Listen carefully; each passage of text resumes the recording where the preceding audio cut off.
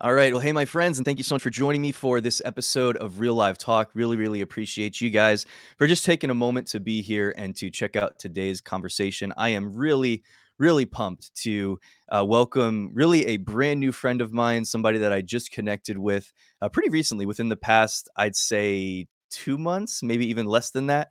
I really felt like just from our initial conversation that the Lord was highlighting something special about our relationship and friendship and brotherhood. And I'm just really, really excited to share this interview and this conversation with you all. And I will tell you what we're going to talk about. Well, I'll go ahead and just mention it. We do plan on spending time in this conversation talking about discipleship, the process of discipleship, the mandate to disciple nations, and loving and serving the people of God well, and what that looks like in the context of discipleship and being a disciple of Jesus and making disciples. So that's the plan. But we'll see, because these conversations don't always go the direction that I have in mind that they're going to go. So anyway, but appreciate you guys for being here. Let me go ahead and bring up my guest up on the screen here. Jonathan Gibson is joining us from the great state of Texas, where I'm Yeah, actually moving to in about 10 days. And so, come on. Jonathan, welcome, man. How are you today? I am fantastic now that we've gotten technology to cooperate. It's not always the thing that happens, but it happens. So we're able to have this Jesus talk. I love it. Thanks for having me. Well, man, thank you for being here. It's really an honor to chat with you this way publicly. And I appreciate you. Your commitment to excellence is really just outstanding. The way that you powered through and made sure that the audio and the video and everything was working properly. And so thank you for doing all that. I've done it for a long time, so it's just more of the same. You learn to embrace solving problems, or you don't. And 25 years of this, I've learned to embrace solving problems. So yeah, it's no big deal. I'll just sleep it off tonight. Yeah. That's beautiful, man. Well, again, I mentioned this at the top, but you and I connected recently, and it was one of those things where I reached out to you, as I do often, as I'm, kind of, yeah, I don't know if I think there might have been a couple of mutual connections or something like that. And I'm always looking to Yeah. build connection and looking for podcast guests and stuff like that. But quickly realized from chatting with you a little bit that this was a bigger thing than just having you as a guest on a podcast, and that there was a real relationship, I believe, that we're in the process of forming. And I just appreciate you, man, as part of our greater Jesus family, and I appreciate Yeah. your friendship. And I'm excited to get into this conversation and to hear about your ministry and how you all as a family do ministry together. And then we'll get into some maybe specifics with the discipleship conversation. But if you would, at the top here, just share a little bit about who you are and what you guys do. Yeah. Well, Duke, thanks again for having us. I'm Jonathan. If it's not on the screen, it should be. It's up there. I would say that I'm a person who grew up in less than savory circumstances. Coming up, we were very poor. We didn't have much, and for many people, I think that there is a power that comes with poverty that allows us to really only have Jesus as a plan A instead of leaning on other things. When he's all you have, you're kind of starting at the point, and then you have to work your way out of poverty only to realize that he's all you really ever had. And so, that's kind of where my story starts. Later, my wife and my son, the Lord's kind of taken us over the last, 15 years, me and my wife, and my son's 12 now. And so we've had wonderful adventures, and I don't know how to tee that up without just going through this crazy long story. So we pastored a church in Kentucky for a few years, and then the Lord sent just a series of encounters to send us to the state of Florida. And then after we were in Florida for 6 years, we got 47 prophetic words in the last 30 days that we lived in Florida, sending us to Texas for the adventure that we're on. And now we have a ministry called the Lion Company, which is even more strange than the 47 prophetic words. I mean, what is it? And you and I talked a little bit about this in our first conversation, but I mean, what does that look like? Where were these 47 prophetic words coming from? Was it just people randomly coming up to you at church? Was it all kinds of stuff? Like, what was how does that even 47 prophetic words in 30 days is a lot. Yeah, I'm a really practical person. My family, we are used a lot in prophetic training and learning to hear the Lord in practical ways. I think for a long time, the church has been so hungry to hear the voice of the Lord that when we started hearing the voice of the Lord, we almost turned it into a display of look at my gift rather than it Wow. being family or relational. And so, for a long time, it wasn't this attractive thing. So when these 47 people came up, most of them were strangers. And they didn't really know how to relationally say, hey, I feel this thing coming. How are you? Where are you in life? It was kind of like, this is what God says. And they would drop this word and they would walk away. So let's just rewind maybe to, I don't know, maybe 2011, 12.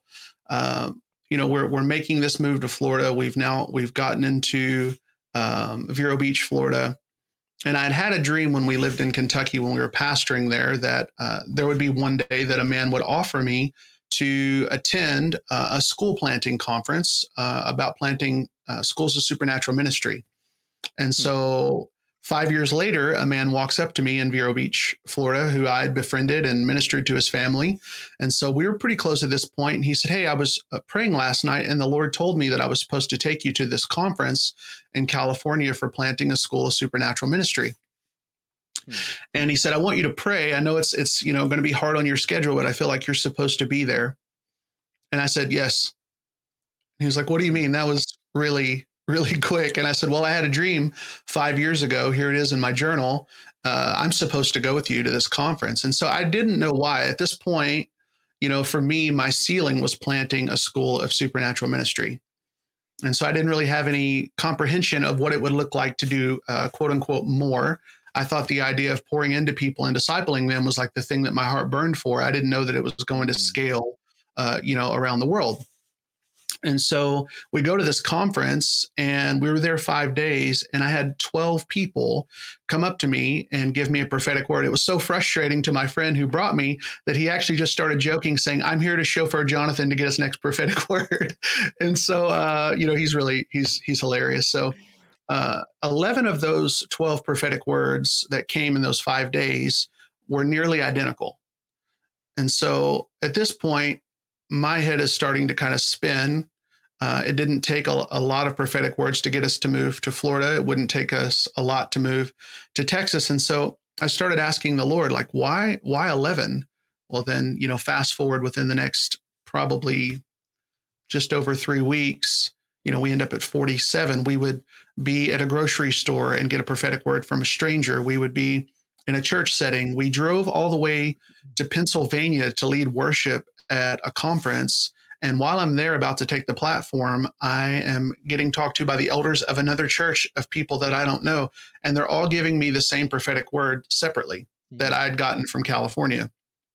And then we were at a conference with a well-known prophetic voice in Orlando.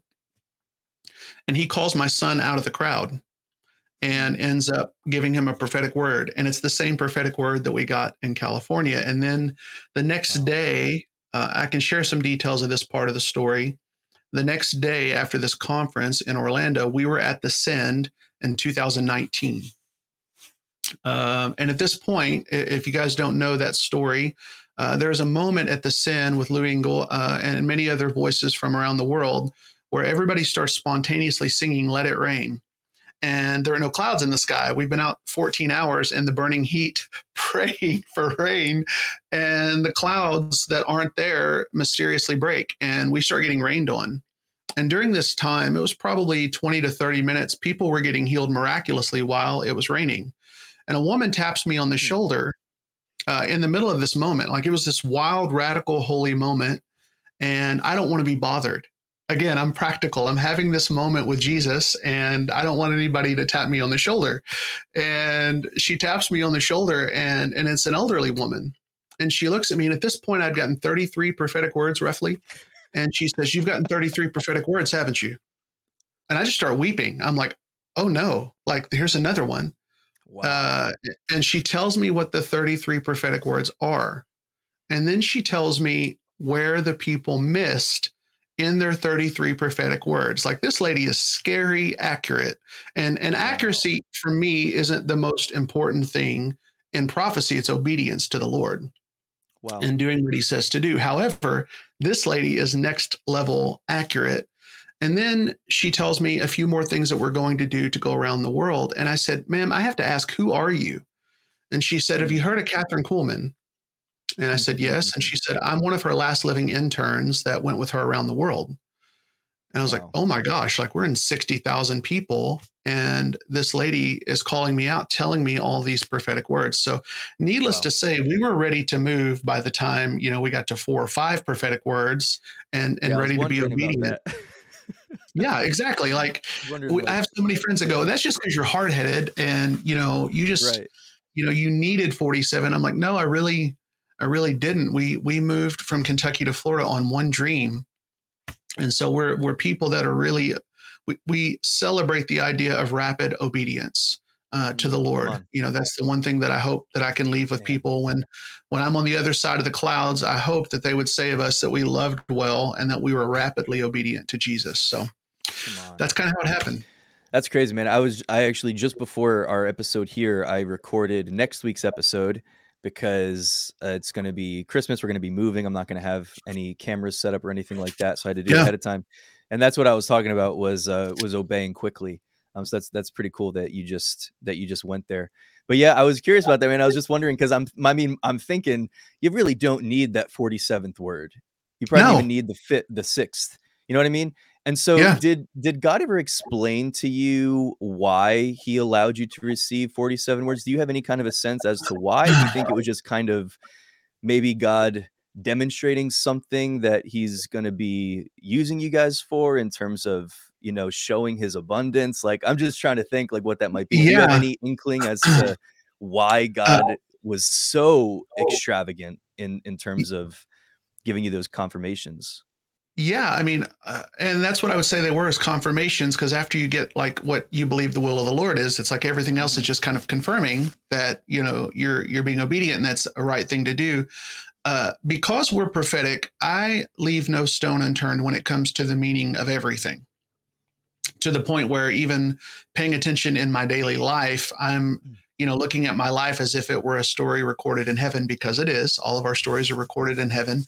And so I'm paying attention when God does just regular things that I would consider regular, let alone 47 words, and I'm looking for meaning in it.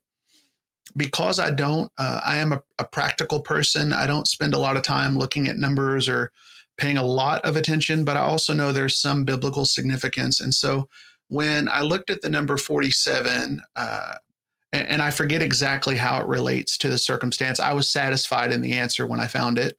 The number 47 relates to God establishing a thing and seeing that it's good.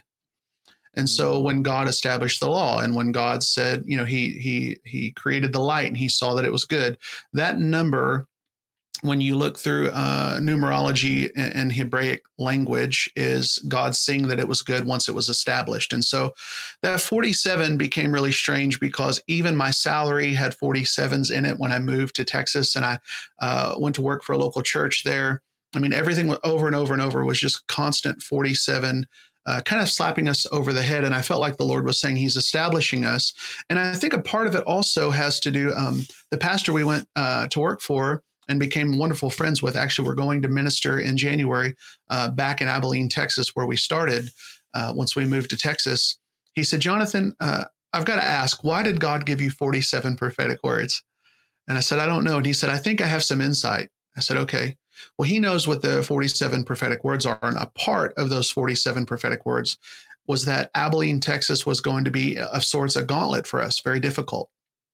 Mm. And he said, "I think that God was letting you know, so that if you ever got to a point of doubt because the road was going to be trying, that you could never doubt that this was the Lord, even in hardship." Mm.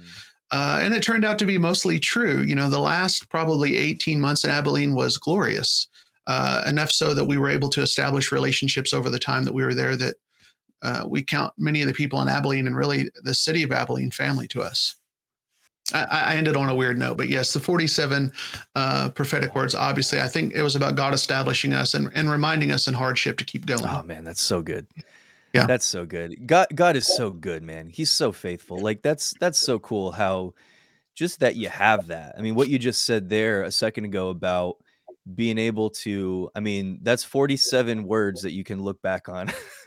And one is enough, really, but I mean, that's yeah, 47 words that you can look back on. You said, when you're going through something that's trying or difficult, or maybe you're not seeing what you wanted to see or what you thought you would see, or it's not happening as quickly, or there's challenges coming up along the way or yeah, whatever, but being able to reflect back on the faithfulness and of God and on specifically on what God said and to stand on that in the midst of what you're going through. I think that's something that we can again with one word, with one thing that God said or God showed us. But I love the just extravagant nature of God in this story that you're telling, that was just he just wanted to establish you. He wanted to make it clear. He wanted to make it plain, and he just reminded you over and over and over and over and over again. It's really, really cool. it is, and I think there were so many takeaways. We lay in bed at night even today after all of the things that God was setting us up for. Mhm. That continued, and even just a couple of nights ago, we're laying in bed saying, "Is this real life?" and laughing and crying, because again, we're really practical people. We're from a small town in Kentucky that these types of things don't quote unquote happen to. And I would like to think, because of 25 years in ministry and a lifetime spent with loving Jesus, that I would know his character well enough to know that we've been through greater hardships, honestly, than being in a town where there were challenges. And so I really feel like the 47 words really leaned more into the establishing, because for me, when we endure trials, I look at the goodness of God, and I understand that because he's Mhm. good, he's not done working if I'm right in the middle of a challenge. There's something that's being Mhm. built in me, and there's something that I'm being used likely to build for the kingdom in the process. We're Mhm. people that celebrate the journey as opposed to the finish line. So it was strange to get that many prophetic words, but now looking back, I really do feel like this establishing and this launching, part of those prophetic words also said that we would be launched out of Abilene, and that's the next chapter of the story. And I don't want to jump Wow. ahead. I want you to give me some feedback on that. Yeah. No, that's great, man. Yeah, it's so cool that, whether the journey, I love that you said that you celebrate the journey and not just the finish line, because Yeah, it's in that journey, it's in that process where we grow, where we get to know him more, where we get more of him. And I just think that so often we can harden our hearts along the journey because we're not seeing what we want to see, or it's not working out, or there's more challenges than we expected or whatever. And we can make the mistake of hardening our hearts and thinking that somehow God is holding back from us, or that he's withholding blessing from us because it doesn't look like we thought it was going to look. And so it's yeah, really important what you're saying, because it's like this: if it's easy, if it's hard, if it's frustrating, if it's challenging, if it all falls apart, or if it all works perfectly, if we keep our heart sensitive before the Lord in the process of it all, we get more of him. Like, it doesn't yeah, matter, like, if what I'm going through is very, very challenging, if I keep my heart sensitive before the Lord, I'm getting more of him in the process.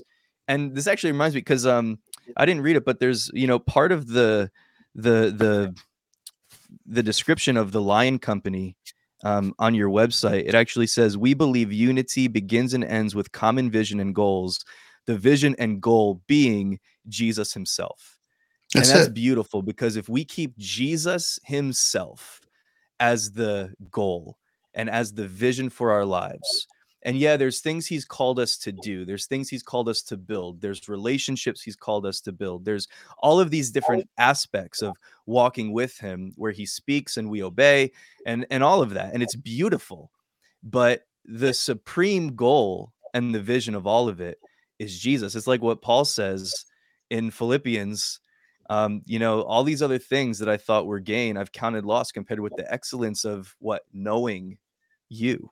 And if that's the goal, if that's the supreme focus, then I mean, in the process, again, whether it's easy, hard, difficult, challenging, it's up and down, we're getting more of him That's right. throughout the And journey. Yeah. and I would say simply Jesus plus anything. Like if you could just imagine, for those of you watching or listening, if you could imagine like a math equation, Jesus Mhm. plus X equals 0. Because anytime we add to Christ, we're actually diminishing from who he is. If he's the one that's worthy to open the scroll, to break the seal, he's the only one worthy, then anything that we're adding to Jesus is actually diminishing the value of his personhood. And so for us, we've just learned that like a lot of these things are radical and miraculous, but 20 years ago, I would have cut off a foot for the opportunities that God has now given to us. And recently I was in a conference in a special place in the conference, and there was this moment when the crowd was erupting and all this noise was happening and this worship was going up to God, and I sat in my seat and I wept. And I was like, God, why am I so emotional in this moment? Because I'm thinking it's about the presence and it's about all these wonderful things. And he said, Jonathan, 20 years ago, you would have done anything to be in the place that you're in now. And now, because it doesn't matter, because I'm more important, Mhm. I'll give it to you because I know that you won't be crushed by the blessing. Come on. I'll drink to that. Yeah, me too. Livia, what is that you're drinking, by the way? That's a Well, funky looking green. it's some kind of healthy powder. I don't really know what it is. It tastes like a sour apple though, so it's not bad. Hopefully I'll stay aware and awake. It's supposed to help me mentally focus. I didn't sleep great last night. When I messaged you this morning, I was like, man, I'm dragging and coffee wasn't working. So Yeah, I we're gonna feel you, figure it man. out. Oh, man, what you just said is so good. Man, God's not trying to crush us with his blessing. And we That's right. look at again, man, we look at it so wrong sometimes. Look at it so wrong, and we could be in that place. I've been in that place so many times where I'm sitting there thinking, "Well, God, where are you? Why are Right. you not pouring out the way that you said you were going to? Why?" And it's because you matter more. Like, you matter more to God even than the assignment. You matter That's right. more to God even than, the blessing that's gonna come out of it, and God's not willing to sacrifice you on the altar of your own promotion because ultimately it's not gonna first of all, it's probably not gonna last, and second of all, if it crushes you in the process, God's not after that. God's after everything that God does everything that God does, I believe he wants to do it in relationship with his people. And so anything that God gives me that's going to cause me to focus more on myself or more on my, gifting or my whatever, and That's it's right. going to cause me to stray from him or to go far from him in my heart. I mean, I guess anytime, even now with where you are right now, I mean, you could still choose that, but the point is Yeah. that through the journey, through the process, God has formed his character in you so that he's confident. Like he's confident in what he's done, like in in the completeness of what he's done in you, that he can now entrust this thing to you because he knows that he's what matters more to you than the actual stuff, than the actual promotion, than the actual blessing. Amen. Unreal. Yeah. On this journey, had I started with keeping Jesus, and I think that many of us want to keep Jesus the main thing, but we always pray for promotion for the sake of influence. We don't realize that's actually what we're asking for. But again, if Jesus is the primary focus, knowing that you have influence with God, then there is no influence greater.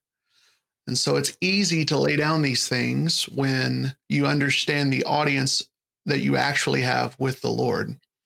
Yes. But starting out, we think that our validation or our relevance in ministry comes with how many people will listen to what we have to say.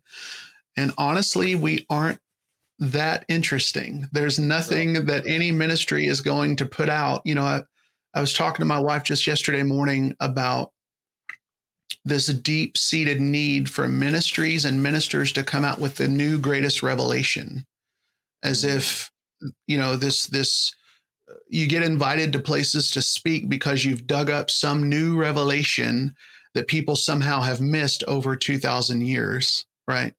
And it becomes a rat race, and in this relevance rat race, and people are celebrated who come up with the most amazing new revelation. And I think that it sets us on a journey to celebrate things other than Christ. And so when we lay down that race to say there is no better revelation than Christ, this is the mystery, our salvation, that angels look into, and they're confused. They long to fully understand what it is that we're walking in. And these are eternal creatures. They've been with the Father since the beginning, and they're looking at what he's done for us with awe. And so looking for something, again, more than Christ or a new revelation to feed people, I have learned it's really a waste of time, rather than trying to win people with wise words. And we go in with not a demonstration of power alone. I know that's what Scripture says. It's not just a men's words, but it's a demonstration of power. I like to go into a place and take my intimate time with the Lord and put it on display in public. And so it's not just a demonstration of power, it's a demonstration of intimacy and relationship with God. Because that's something that people can walk away with and actually produce without having to say, well, I don't have that gift. Well, you don't need a spiritual gift to go into intimacy with the Lord. So I don't want to go too far down that rabbit hole, but that's kind of where my heart is. Dude, I'm all about the rabbit holes. It's all They're dangerous, man. You just 4 hours later and people are like, oh my gosh, this went way longer. Man, Bill Johnson says something that I think really encapsulates what you're talking about, and he's so good at taking a big concept and putting it into a one-liner, Yep. And he says something along the lines of that God is looking for a people who love not the world to entrust the world to. So it's like when that thing that you're going after becomes less important to you than God. Not that it has no importance, because otherwise, I mean, God wouldn't have given it to us if it wasn't important. That's probably right. It's the most important in terms of assignment, but it pales in comparison to knowing him. And it's knowing him and caring about that above all else that I think equips us to be able to, effectively carry out the assignment that he's given to us. So, man, I love what I'm like jumping out of my seat over here. It's just so good. Yeah. Amen. Well, hey, before we go too much further, what is the Lion Company? I'll take maybe two of my favorite stories in this journey with the Lion Company. They're biblical proportion type of stories where it's like, wait, what happened? I knew that when I came to Abilene to serve as a worship pastor, that this was kind of a transitional means to an end. And I was also clear with the local church that brought us in to be family with. I said, I know the Lord is sending us to Abilene, and I think it's for something that will, eventually outgrow the role for me to be a worship pastor here. And so they were more than happy to bring me in and do, relationship and go down that road with us. So it was about 18 months into this role that we started to have some significant encounters. I wish that I had less Christianese, but these are just weird. But they're holy, but I don't have a lot of space to explain it well in a mature way that would satisfy maybe the average listener. And so I'm going to explain it from the perspective of me going, this is weird, but God, I know it's you. So the Lord began to tell us through circumstances that we were coming to the end of our time with this local church because we were about to be launched. A part of those prophetic words that I left out was that we would have 4 years of difficulty in Abilene. And by the time I turned 40, we would have momentum to go around the world and bring change, reform to the global church, the bride. And that was big for me because, again, we're from a small town in Kentucky with no ability or connection to be able to speak into a global church. So as we started to see and really feel the nudging of the Lord, we started to have dreams, visions, prophetic words started to stir up again that it was time to make transition. So I go to sleep and I have this random dream. For many people who don't dream, this will be extra weird for you, but I'll do my best to break it down in layman's terms. So, I go to sleep, and in this dream, I am walking into a neighborhood of influence. I know in the dream that I'm walking into an affluent neighborhood. And affluent should be used for influence, right? So we're going into this neighborhood of influence, and we're moving in. And I'm met by a man in the neighborhood, and he says, "Jonathan, what are you doing in this neighborhood?" And I said, "I think we're moving in." And I was really excited. And he said, "Well, this neighborhood is basically perfect. What could you add to this neighborhood?" And he was not asking in a demeaning way, but it felt in the dream like he was challenging the purpose that we were moving into the neighborhood for. And I said, "Well, firstly, you have a rat problem." And when I said that, the ground was suddenly covered with maybe 500 maimed rats. And I was able to gather them very quickly in the dream. And he looks at me and he's excited. And I said, "Well, that's not the only reason I came to this neighborhood, but it is a reason."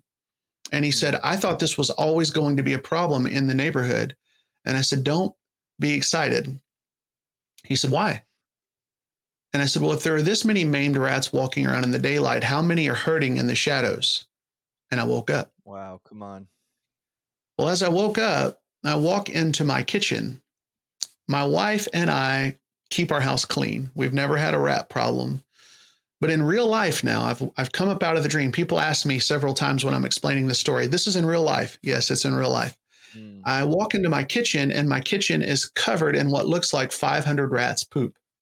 I know that's a little TMI, but that's my life. I'm living it, and I'm going, "God, what is this?" And he said, "I'm going to reveal the natural, the supernatural through natural means. I need you to pay attention." Come on. Well, obviously, I am unsettled, and I know that God is doing something, but I'm also very practical. I told you guys that earlier. So I go to Walmart and I get like $100 worth of glue traps. I think they're $2 a piece. So I paint my kitchen in glue traps. And so we're due to take our first vacation since we got to Abilene, like the next day or so. And we leave and we have our friends watching our dogs. Well, they call. And the first day they said, "We caught a rat and we think the problem's solved." And I said, "Do me a favor, just to satisfy my paranoia, leave all the glue traps." So we were gone 7 days and we come back. Not another rat is captured. There are no more rats. There are no more droppings anywhere. We get home. I'm too tired to pick up the glue traps. I go to sleep. I wake up and I go in and my kitchen is covered again once we got home. And I've caught another rat. And the next day I've caught another rat. And the next day I've caught another rat. I have a friend call me. He doesn't know what I'm going through, and I'm too weirded out to tell anybody. And that happens sometimes when God does things. You're just like, "I think this might be a personal thing. I think this might be an intimacy thing. Probably shouldn't ever say this to another human being. They'll think I'm weird or crazy or both." And he calls me and he says, "Jonathan, do you believe in personal plagues?" And I'm like, "Interesting. What makes you say that?" And he said, "I don't really know what else to say, but my house has been overrun with rats." I'm like, "What?" He goes, "Yeah, they're burrowing in our valuables drawer in our home, but they're not stealing anything. They're looking for a home." And I'm like, "I got to call you back." And so I hang up the phone because I don't know what to say. I don't have a meaning. And then I have another friend, and he says, "Jonathan, I paint boats for a living, and I'm having rats run into the paint booth with all the fumes. And they're running across my feet trying to get me to chase them, and they won't quit until I chase them. Do you know what that means?" And I'm like, "I got to call you back." And so the next day we catch another rat, and we're continuing until I finally tell the church, "I think God is saying it's time for us to go." Wow. The day that I tell the church that it's time for us to make this transition, the rats go away all by themselves. Hmm. And I'm like, oh my goodness, like this is profound. I didn't expect this to take place all by itself. No exterminator needed. Don't even ask me why I didn't get an exterminator to begin with. That would have made the most sense. So I lead my last worship set at the church there. Maybe a month later, I gave them, enough time to make transition. And, I've led worship for 25 years. And when you have a heavy acoustic guitar on your back for several hours, your back, gets cramped. And so I'm soaking my back in the bath and I get this random prophetic word. I think Chris Valentin would call it spiritual intelligence. Bill Vanderbush would call it intelligence. But because I'm from Kentucky, I call it a stumbling prophetic word. It's like I trip into a mystery and I say something that is prophetic before my mind is fruitful. Ah. And so I yelled to my wife, I said, babe, I think this is like of Mice and Men. And she said, have you ever read that book? And I said, no, have you? And she said, no. Why did you say that? And I tell her, I don't know. And she said, well, I'm going to look up the meaning. And this is the meaning of the story of Mice and Men. And for those of you watching, you may already know this, but in the name of love, a crippled little boy captures a mouse from the field. And because he loves the mouse so much, he refuses to let it go. Wow. And so he inadvertently squeezes the life out of the mouse until he kills it. And the word of the Lord came to me in my bath. And he says, Jonathan, this is the state of my church today. In the name of love, a crippled system has held on to sons and daughters that were meant for the wild. And in the name of love, they've held on so tight for fear of losing them that they're squeezing the life out of my sons and daughters. He said, Jonathan, will you help me change it? Will you help people return to the adventure that is me? And I break. I'm in my bath and I'm like filling up my bathtub with tears. Like, Lord, yes, I'll do it. I'll do anything, God.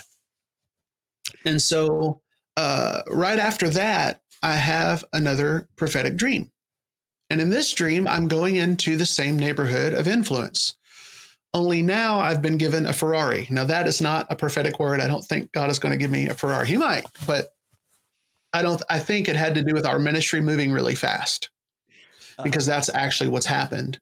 And in the dream, as we're pulling into the neighborhood, I see this company of lions in the sky, and they're all made of cloud form.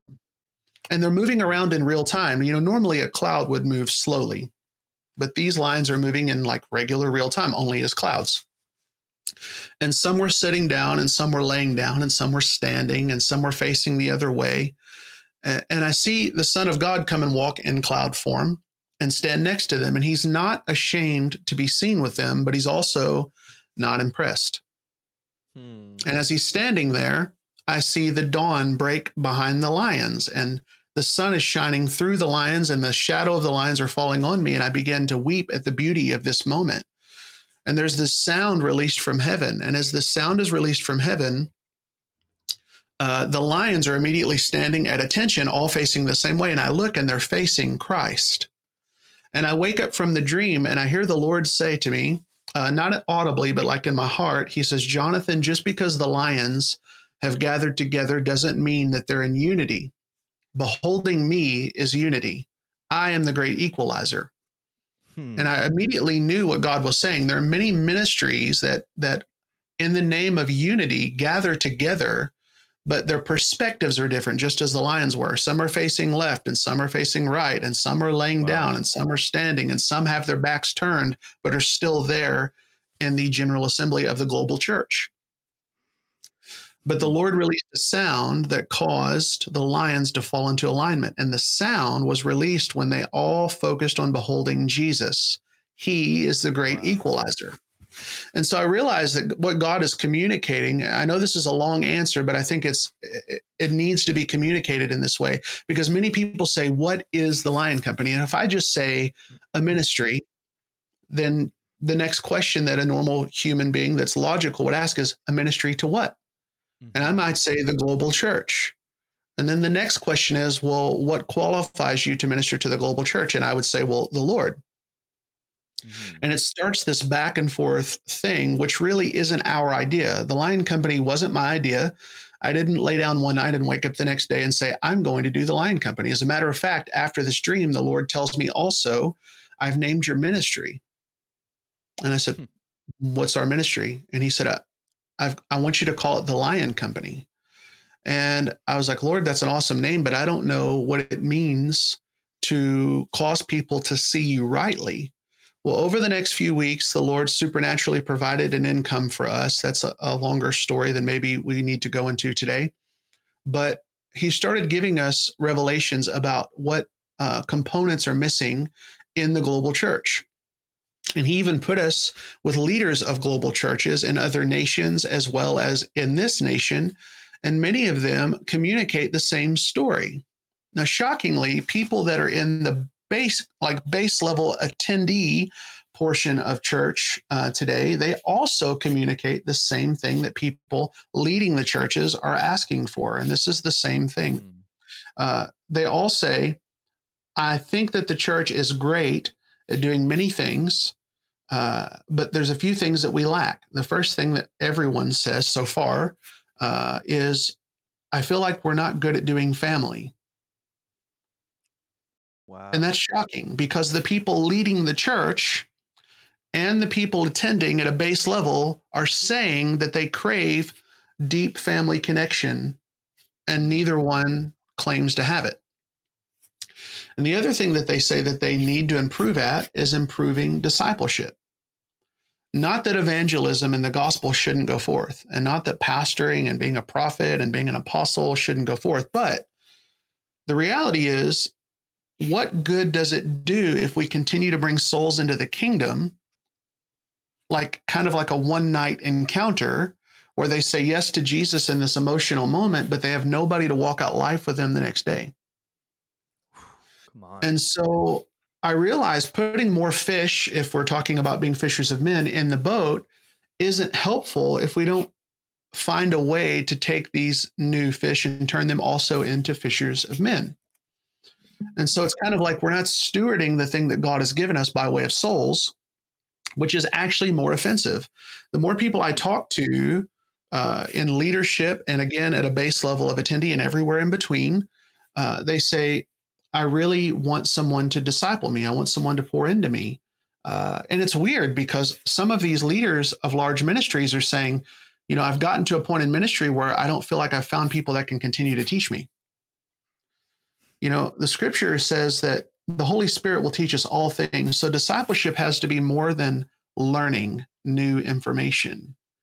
Wow. And we'll get maybe into that in a minute. But I realize that at a core value, the Lion Company is to point people to Jesus, to put us on the same page, to create family connections, to do things only out of relationship, and to disciple people that will make disciples, to learn what it means to be a self-starter in the kingdom from a place of passion for Jesus. And so that's kind of a long answer to a short question. Man. I know it's a lot. Prior to the Lion Company and the Lord calling you into this, you had a calling from the Lord to begin a school of supernatural ministry. That was the result of a dream and all of that. Do you feel that what you're doing now with the Lion Company, do you feel like it what's the word? It encompasses that aspect of what God had spoken to you about as well, or was that just a different season? Does that make sense? What I'm asking? Yeah, I think I get what you're saying. The reality is there are times that God tells us exactly what he wants us to do. And then there are times, at least in my own experience, that he tells me what I need to hear to get me to go where I need to go. For instance, he's speaking to poor fishermen about riches in the kingdom of heaven, which they will have, but it's a wonderful motivator to get them to go on this wild adventure with the Lord. I mean, they had already said yes to him, but they're right in the middle of this, in the wild with God. And that's not always easy, right? And so he's talking to them about having. For me, he was pulling me into the desire to have a school of supernatural ministry. And I think in some ways it can be both, because what we're doing is training people, we're discipling people, we're teaching them about family, core fundamentals of beholding Jesus. We're just doing it on a global scale. And I think that if I would have remained static, there are several things that had to happen in order for us to be able to take the risks that we took. Because honestly, in Florida, things were so good, I didn't really have a reason to leave, if that makes sense. There are just certain positions that you get in life where it gets more difficult to walk away from it because of the stability that it provides. And I think that those are one of the most dangerous things that you can get into, when stability becomes the core value and everything you do from the Lord is from that place of stability. Because really, at the end of the day, He is the stability. And Wow. so He needed us to be hungry to disciple people, but He didn't need us to be dependent on our circumstances. There's a really extreme example of that in scripture. I think when God tells Abraham to take his son up on the mountain and sacrifice him. Yep. And, had Abraham just stuck to that same thing, it was what God said. And so he was on that journey and he was responding in radical obedience to do that. But I mean, had Abraham stuck to the status quo, or to the way that things were, essentially living in the past, Yeah. living just based on what God said, and becoming almost like a prisoner to that, and was not listening to the next thing that God was saying to do, then that could have been, devastating. That It could could have have been been. pretty It could have been. It's always rapid obedience. It's not one time. Yeah. Yeah, exactly. Man, that's so good. Well, you kind of broke the plane there as far as getting us into this discipleship discussion, and I'm curious, man, because this is a big part of what you do. I want to just read another portion here from your website, defining the Lion Company. It says, again, back to the statement that I made earlier about the vision and goal being Jesus himself, wanting to bring unity among Christians in various areas and all experience levels around the world. It says, we do this through love, relationship, discipleship, and education, equipping the inactive believer and helping them discover and act on their God-intended purpose. Discipleship is a big aspect of what you guys do, and really discipleship is a defining characteristic of the church, of who we're supposed to be, in terms of, we are disciples of Jesus, but what does that actually mean? You mentioned Yeah. they're catching all these fish but not raising up fishers of men. And so if we're just kind of bringing people into, the knowledge of God, but not training them and not equipping them, and not even in a lot of cases, not even making them aware Right. of what a disciple is, in terms of, by definition, somebody who not only follows Jesus, but actually does what Jesus did. And what did Jesus do? Jesus made disciples. So by definition, a disciple makes disciples. And so I'm just curious, like, how would you just kind of display? I am, man, when I do two podcasts in a row, it's not It's good okay. for the English language. How would you explain to somebody, like, just on a very foundational level, what is discipleship in the first place, or what does it mean to be a disciple or to disciple Yeah. somebody? If you're not familiar with the term disciple, easily understood, it's the word student. You're becoming a student. But I think that it's important to kind of look at what actually was happening. Some people read through the scripture, and we know that there were 12 disciples, and we see that these guys go on to do great things. They get known as the guys that turn the world upside down, and they work miracles, and so we start strategizing maybe how to do that. And I think at a core level, we have gotten things kind of out of balance. We've almost, if they turn the world upside down, we've tried to turn it right side up again. And I want to explain that. Step one in Jesus's discipleship methodology was calling people out of stability into adventure. That was step one. Wow. Many of us would not blindly go and follow a man that we just met into adventure and walk away from stability. We have actually, and in my life, I have advised against people doing that, calling it immature, calling it, like radical faith. Like, I really appreciate your faith, but you should maybe slow down. Wow. But now in this journey, you realize the first thing that the Lord does is he calls them to radical adventure. After he calls them to radical adventure, we see him leading people into moving in supernatural power. Go and heal the sick. Remember that he didn't ask them to do that once he had already died. So, like, Right. step one is kind of go do the supernatural. Why is that important to start with the supernatural? Because in today's world, we make the supernatural the pinnacle moment of kingdom living. And as a result of that, we start working on our character first, apart from the Holy Spirit.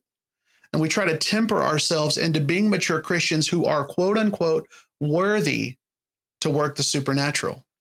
And we actually invite people to our churches based on their ability to do the supernatural.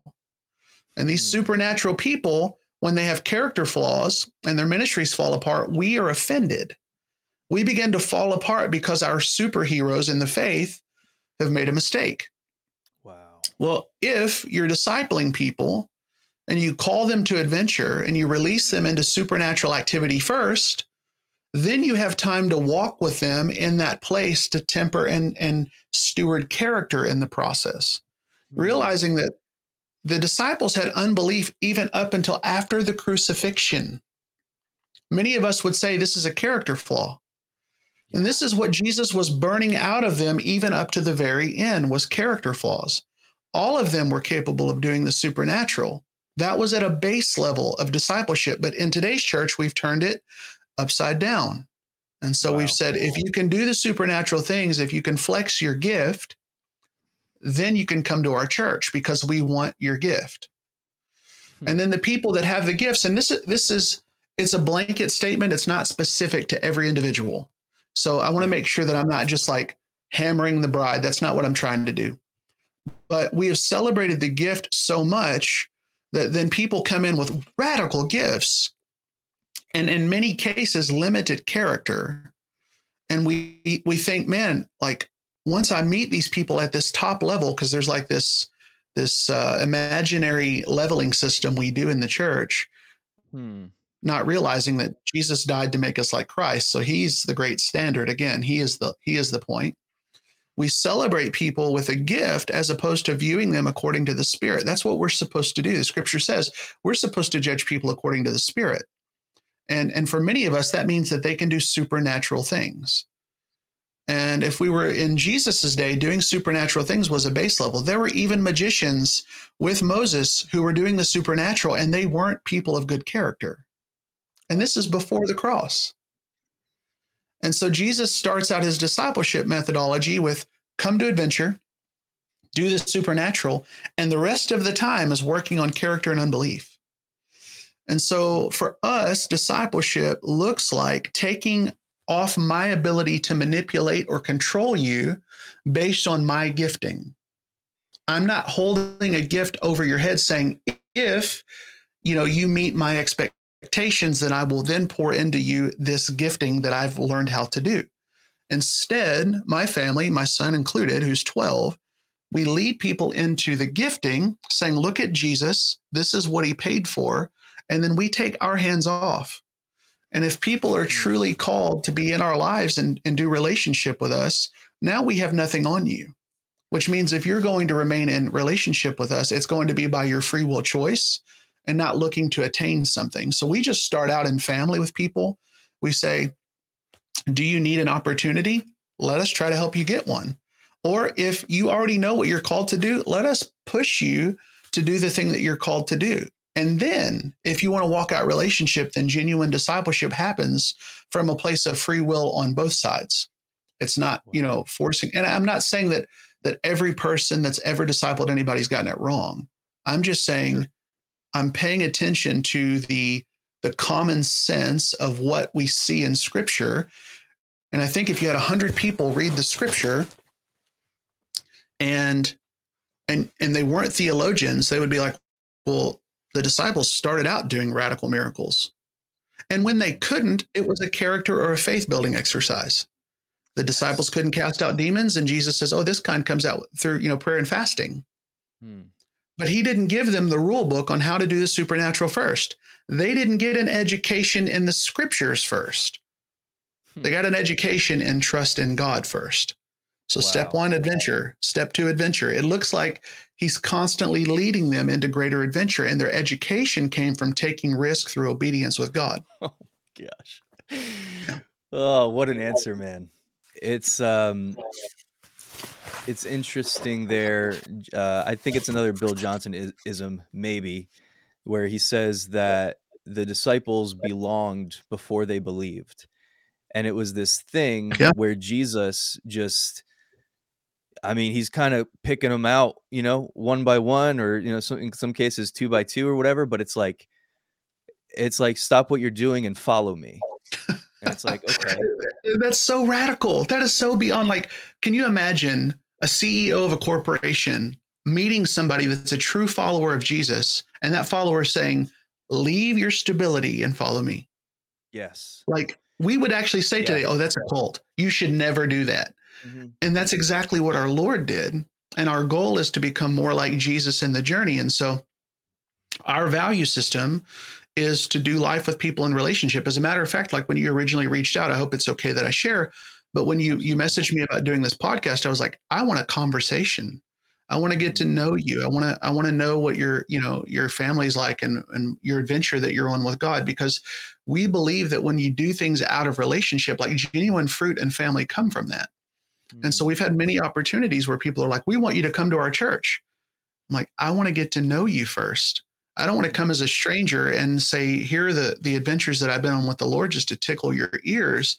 I want your heart to burn for Jesus.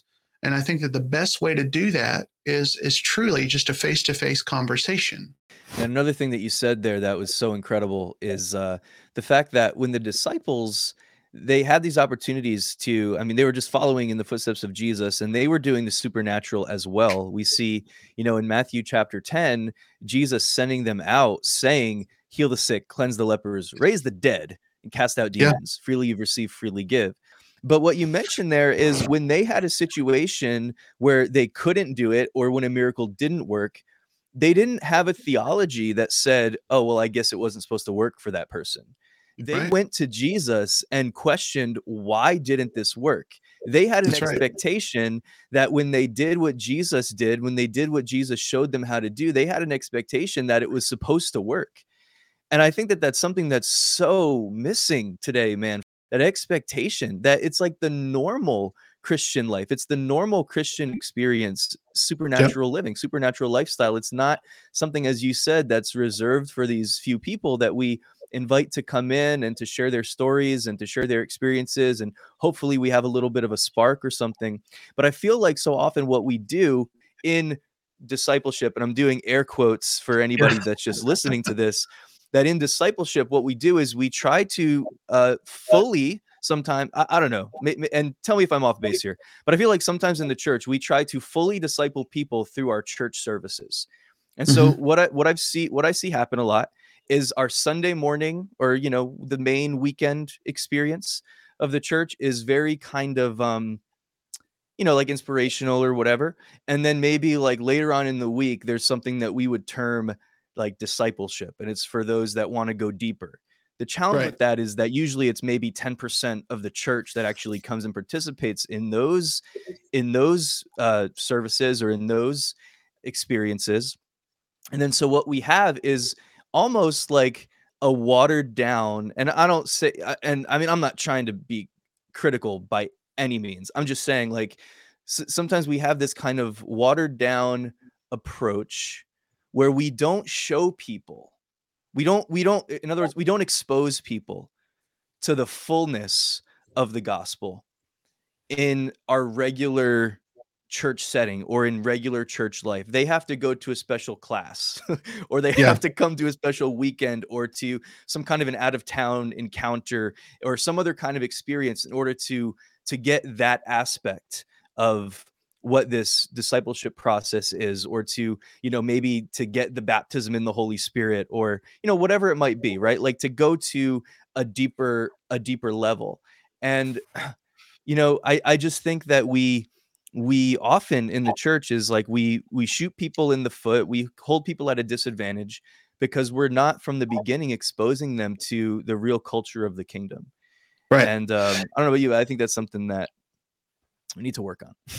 Yeah. To add to some of that, I have to again go back to Christ's time with the disciples. You can read all the passages, Bible's readily available on the internet, and you see Jesus is constantly walking with the disciples And the only break that he took from them is to wake up before them to go spend time with the Father.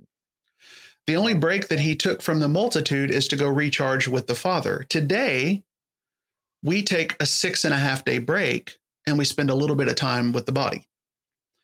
And so, again, our methodology, we're frustrated that the church isn't growing, doing, moving, or accomplishing, but we're also not applying the same fundamentals that we see walked out in life. It's not the things specifically written, but it's the life on life strategy of heaven to say, like, I have so many people ask me this: what does life look like for you, Jonathan, when you're at home with your son and your wife? And these are people that live in other states that can't be here direct. And I have to tell them that it looks identical to when I'm in public doing ministry. Because if I'm turning on and turning off something, then it's not truly being authentic to the call on my life. It's not true to the identity that God has given me, or the human filter for Christ to show on the earth. That's why he chose to put me here, is that version that he wants people to see coming through me. The same for you and every other believer. And so, I think that when I want to be careful with my words, because again, I don't want to seem critical. Yeah. We only reproduce as a body what we've been taught. It's not like people pull emotional, mental, relational, spiritual skills out of things that haven't been shared with us. So there's not like a fault to give to anyone. You're only able to reproduce. Evan Roberts said this of the Welsh Revival. He said, people don't reproduce what they teach, they reproduce who they are. And when you let that sink in, you realize that, oh my gosh, like, why is this thing breaking out in my church? Well, what are you practicing when nobody's looking?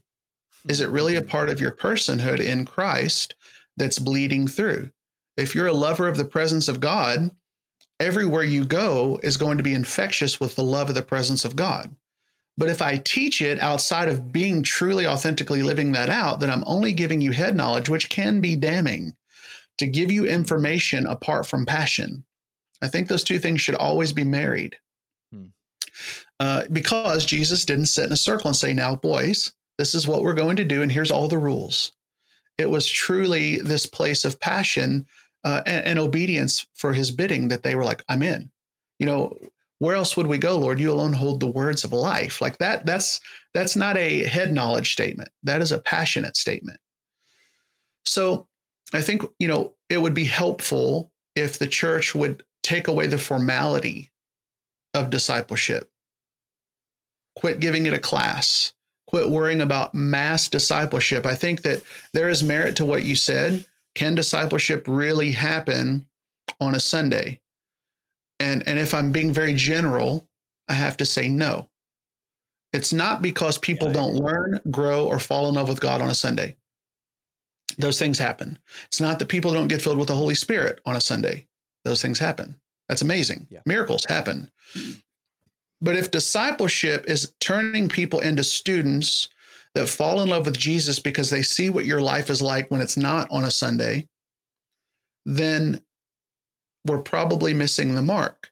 If Jesus's only break was to spend time with the Father away from the people that he was teaching, then we could probably have more people around more often, to invite them into our personal spaces, to sit around tables. And I love the idea of the table. I love the idea of breaking bread, but it still even has to be more than that.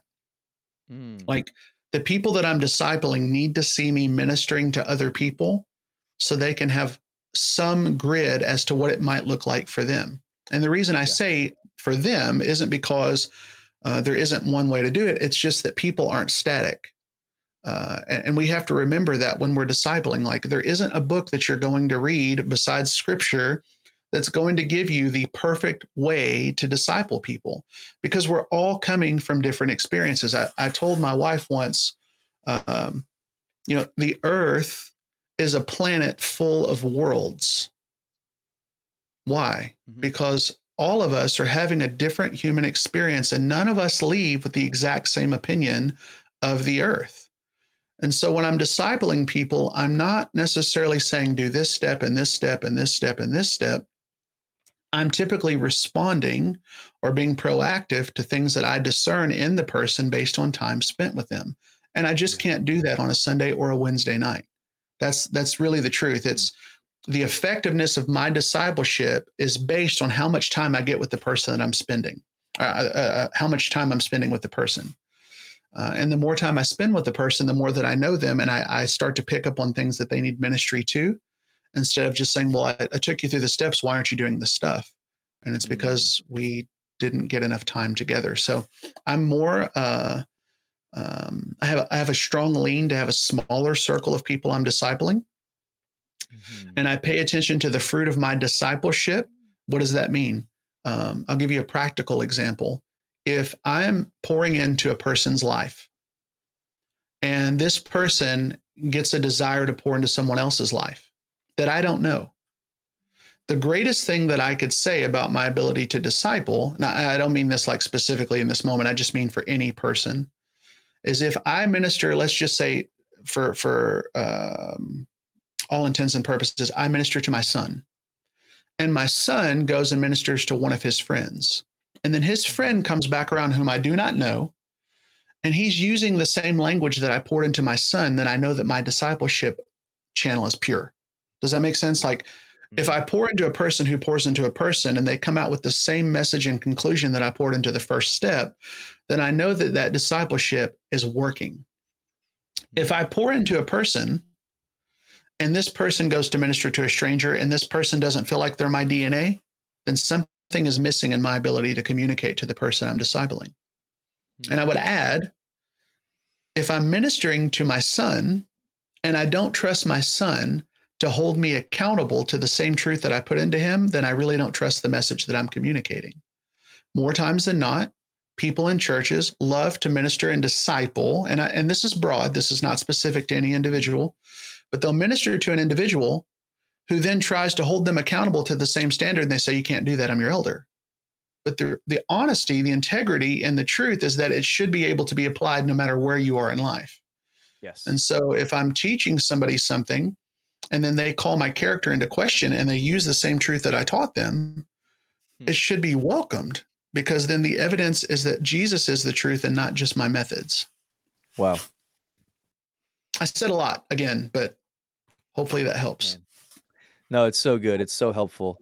I agree with you 100% with what you said there. I don't think that we can do discipleship from a platform or through a service, and the idea of like mass discipleship, I mean, we can take class, there's obvious merit and benefit to that, right? Obviously, to going to church and to being in that corporate worship environment and to go into the extra classes and all that kind of stuff. I mean, I think it's all great. I think it's all, part of the journey of being educated and wanting to learn more and go deeper. And we can have amazing experiences in those places. But I think that discipleship of necessity requires there to be that proximity of relationship where, I'm opening my life up to you.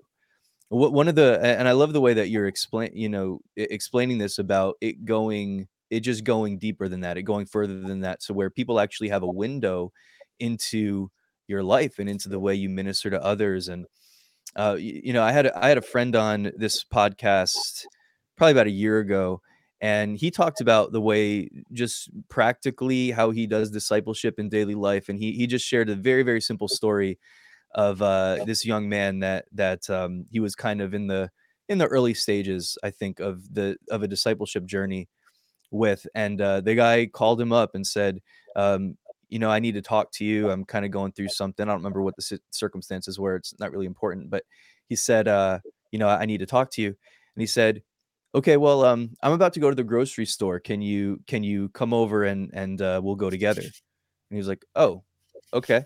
So then he comes and they go to the grocery store. They're walking, they spend 30 minutes, 45 minutes, whatever it is, just kind of up and down the aisles. And all along, they're just talking.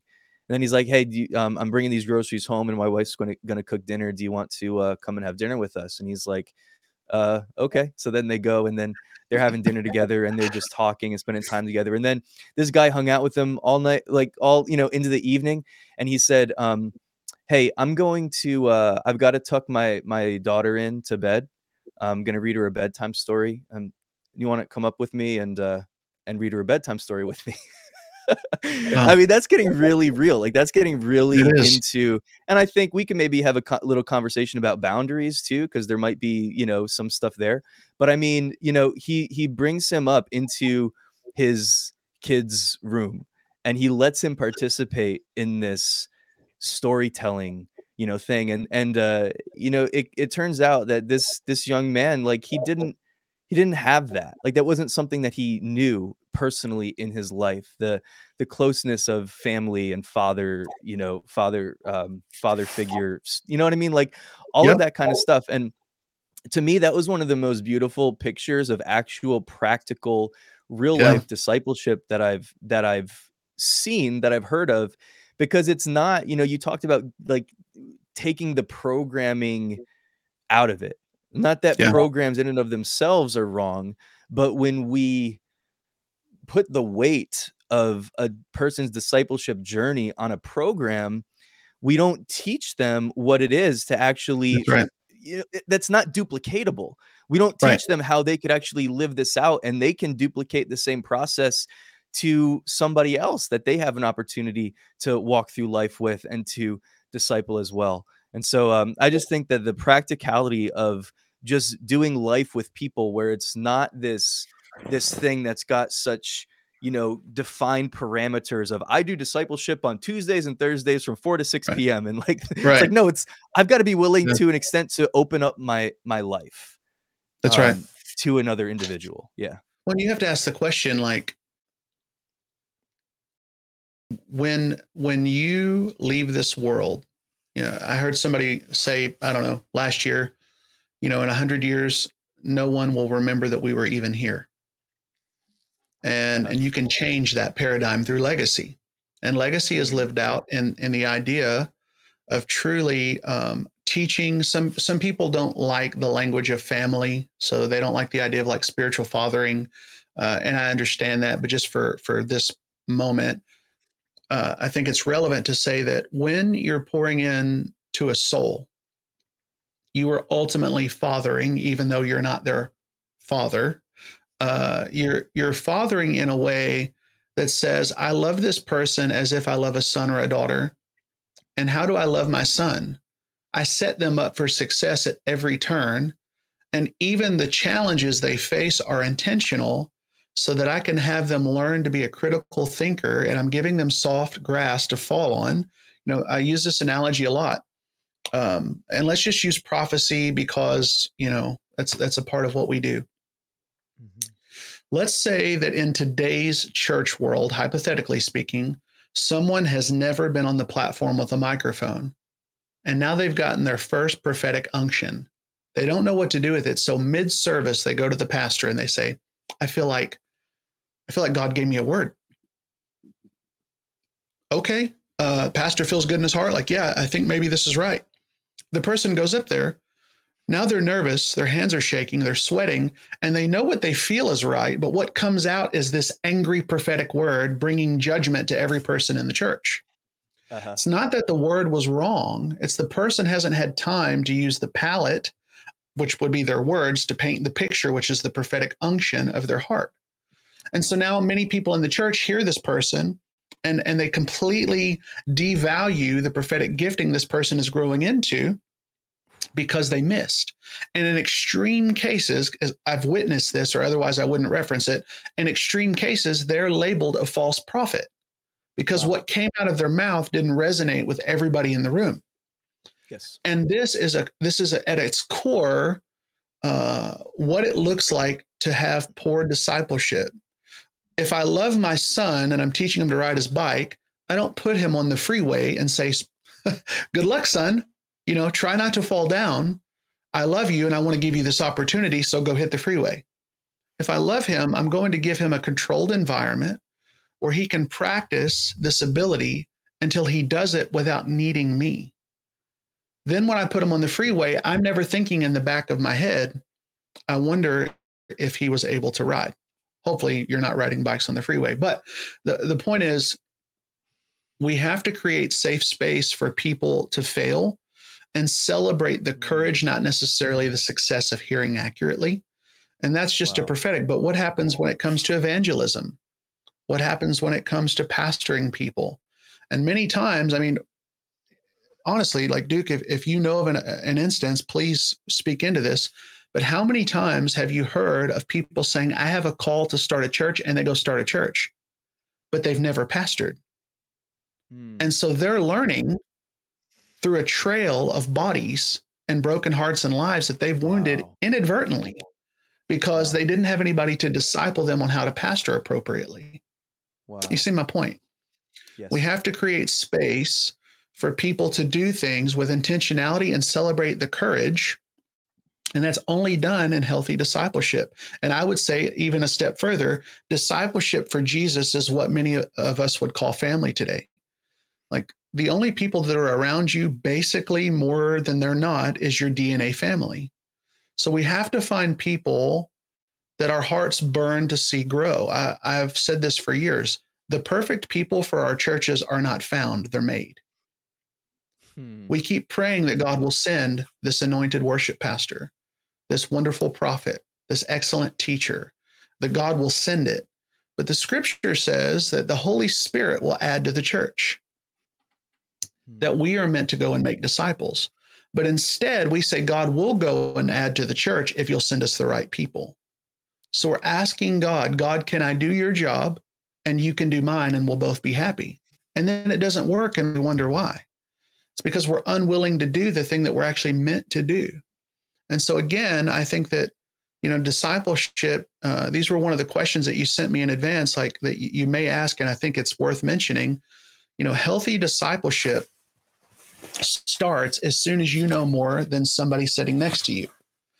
Does Hmm. it mean that you should have every answer to life? Nobody does. So many people that I've met, they disqualify themselves from discipling others because they don't feel like they know enough. Wow. But for Yes. me, discipleship should look like I know more than the person I'm teaching, with humility to say, I don't know, if they ask a question that you don't know. But there's this Hmm. feeling when we're discipling people that we think that unless we have an answer for every question they're ever going to ask, then we're inadequate. So the church becomes stagnant. And I think that's wildly unhealthy. Now, are there perfect storm scenarios where you know exactly what this person needs to disciple them? Sure. Are those awesome situations? Absolutely. But I think if we're playing on the rule of averages, most of us don't know everything that everybody needs. I would say few of us know everything that everybody needs. So rather, why don't we invest in people for the things that we do know that we can add value to their life, and just leave it truly at that, and leave the rest of our time together the joy of fellowship? That was what the New Testament first century church had so right. Their best evangelism tactic was connection in a public setting. People saw these people meeting in public spaces and being family, and they knew that they were Christians by what? Their love. And so I think that rather than having to know it all, we find people that we can love well. Doesn't mean that it's going to be easy. And we walk with them in life. And as we learn, we teach. Man, that's so good. If our focus is on building big ministries rather than building big people, then Yep. there's gonna be we're gonna have a problem. We're gonna see the fruit of that. Yeah. We're gonna see the fruit of, maybe I end up having a ministry that's got lots of numbers of people, but what do those individuals actually look like? Are they people that are going to be able to, like, are they people that are going to be prepared to actually keep this thing going, to carry the baton and Right. to run with it, and to, bring more and more people into the not into the ministry, but into the kingdom, into the family of God. And so what you're saying here is just, it's awesome, dude. Like, what you're saying, it's kind of like, in my mind, distilling this process down into like a really small form. Heidi Baker has this, statement. What she and her husband did in Mozambique from the beginning, all those years Yeah. ago, the word of the Lord was stopped for the one. And when you Yep. look at how many hundreds of churches that they've planted, and how many, people have come to the Lord, and how many people have been saved, how many people raised from the dead, like all these reports, all these incredible stories, when you say Yeah. stop for the one, and then you look years later and you see probably hundreds of thousands of people that have come to know Jesus through the ministry, it's like, how does stopping for the one equate to hundreds of thousands of people? It's because that's the desire of God from the beginning.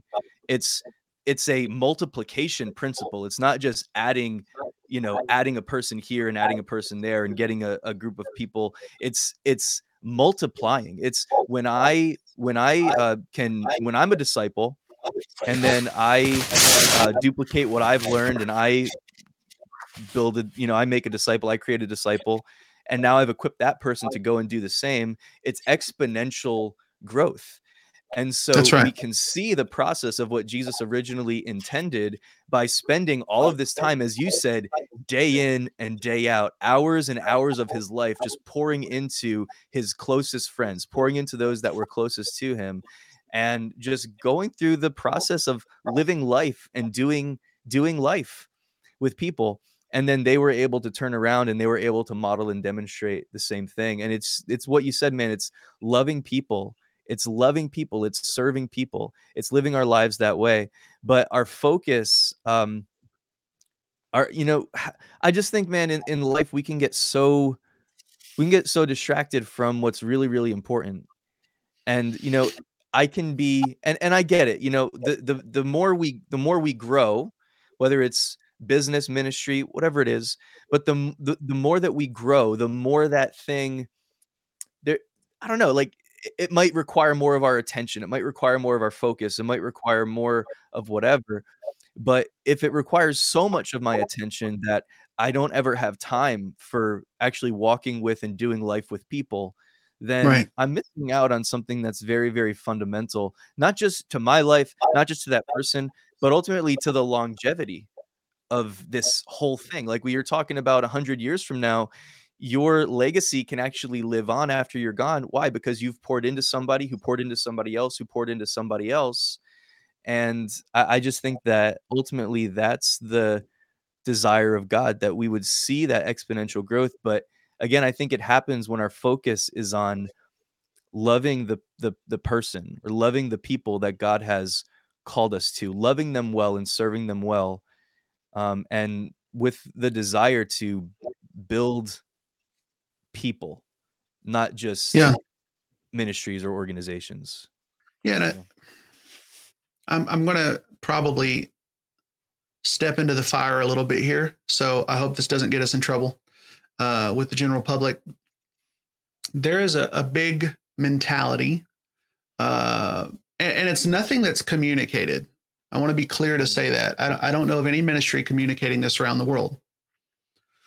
But there's this understanding that is this uncommunicated understanding that evangelism, the point of evangelism is many, many, many, many, many, many, many souls. Mhm. But the way that I read the scripture, the point of evangelism is the gospel. And so we actually give clout to evangelists that have, millions of souls coming to say yes to Jesus. But again, if the next day they don't have somebody walking with them, and I would ask, let's just say 100 million people come to Christ. Do you have 50 million people to disciple them? Yeah. And so if the value system, Jesus said something, I forget the reference exactly where it is, but he said something pretty uncomfortable. He said, salvation is given to those that endure to the end. The end of what? I would assume the end of your life or your time on earth, because it doesn't give you much more detail beyond that. And so if running the race is the most important thing, it's not that I'm against millions of souls coming into the kingdom. Lord Jesus, may it be. But may it also be met with 50 million people or more that are ready to lay down their lives to put somebody else's needs first. I mean, Jesus also said, no greater love has a person than to lay down their life for their friends. And that's kind of what you start when you're discipling people. If you can't call the people that you're discipling friends, I would question the quality of the relationship. Mm. It's not that, again, I don't want to get us in trouble, but the idea that I've had really mature leaders of the global church tell me, like, you can't be friends with people. Hmm.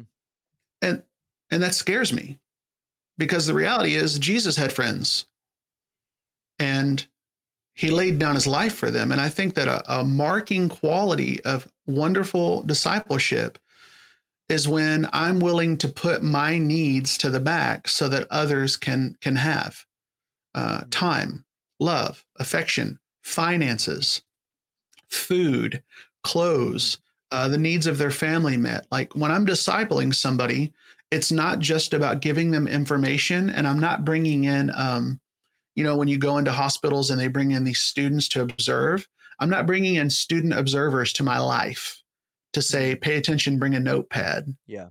I'm bringing in friends that get access to maybe parts of me that the rest of the world just doesn't, simply by proximity, have access to.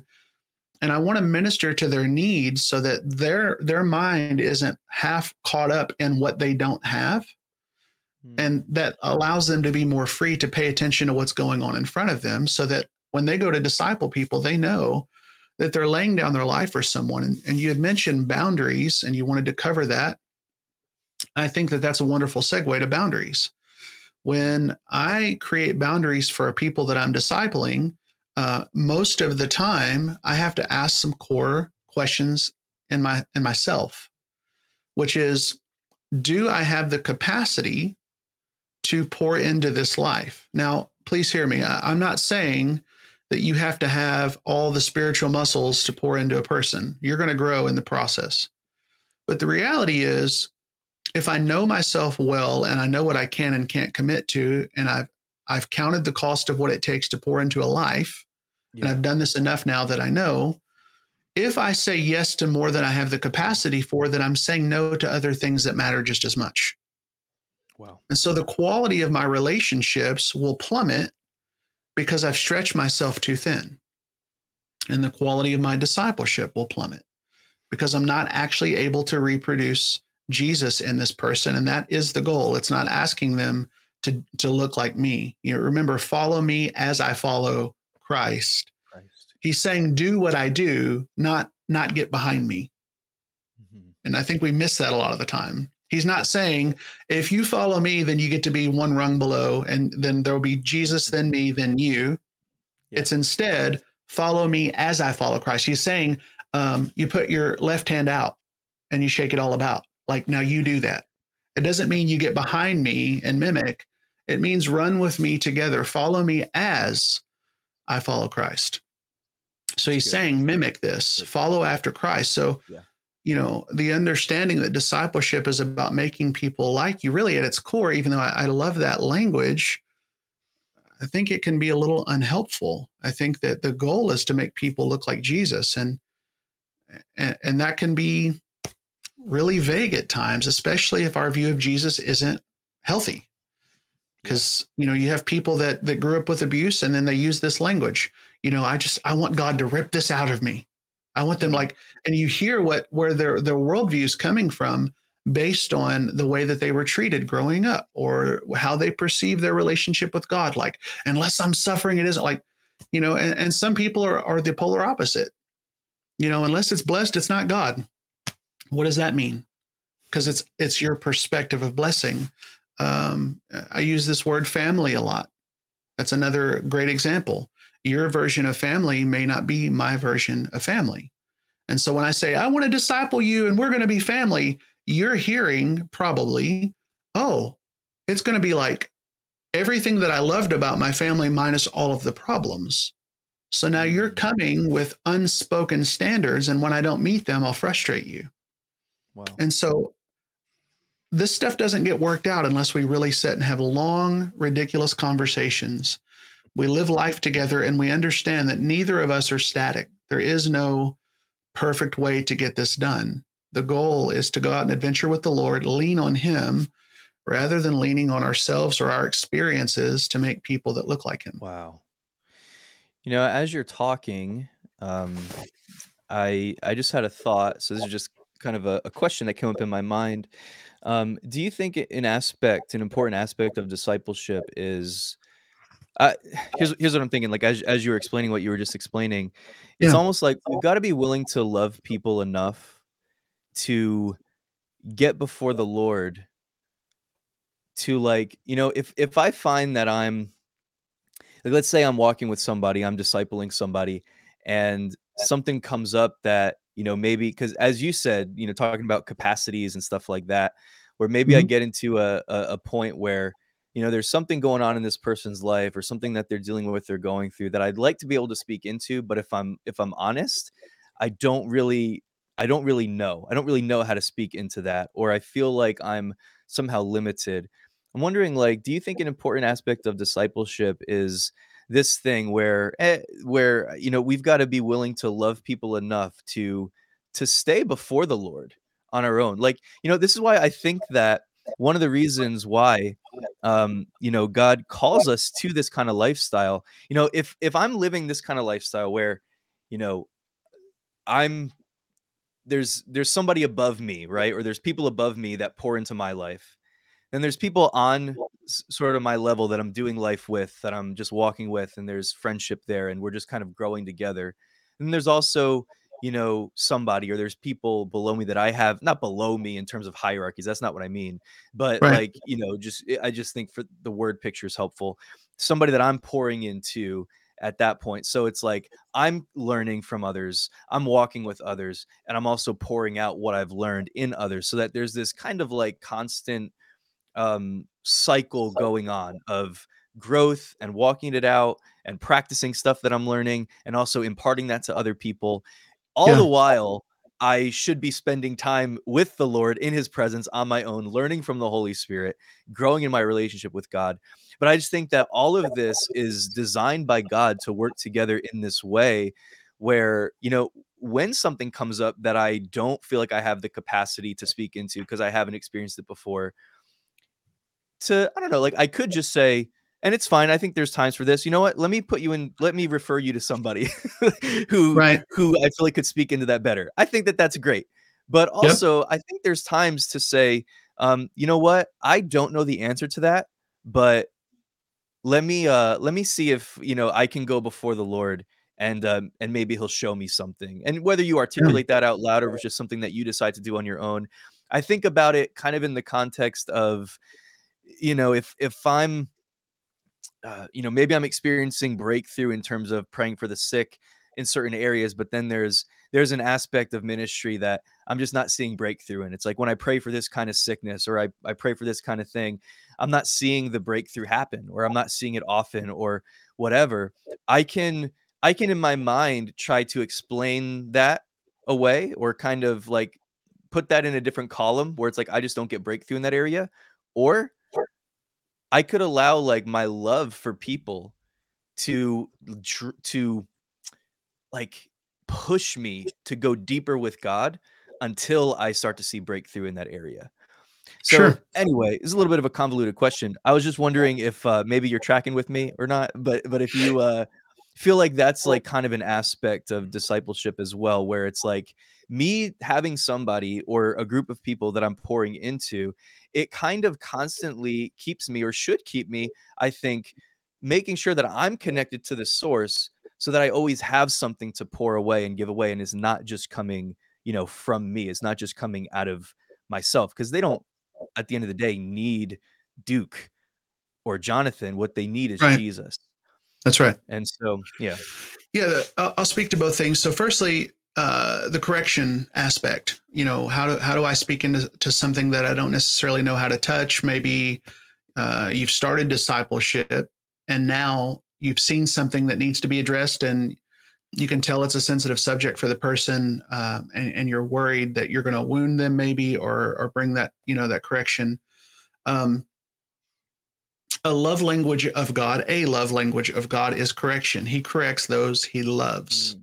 Mm, mhm. So if we start communicating the fear of correction with our apprehensiveness, then we're actually communicating to the person that correction doesn't look like love.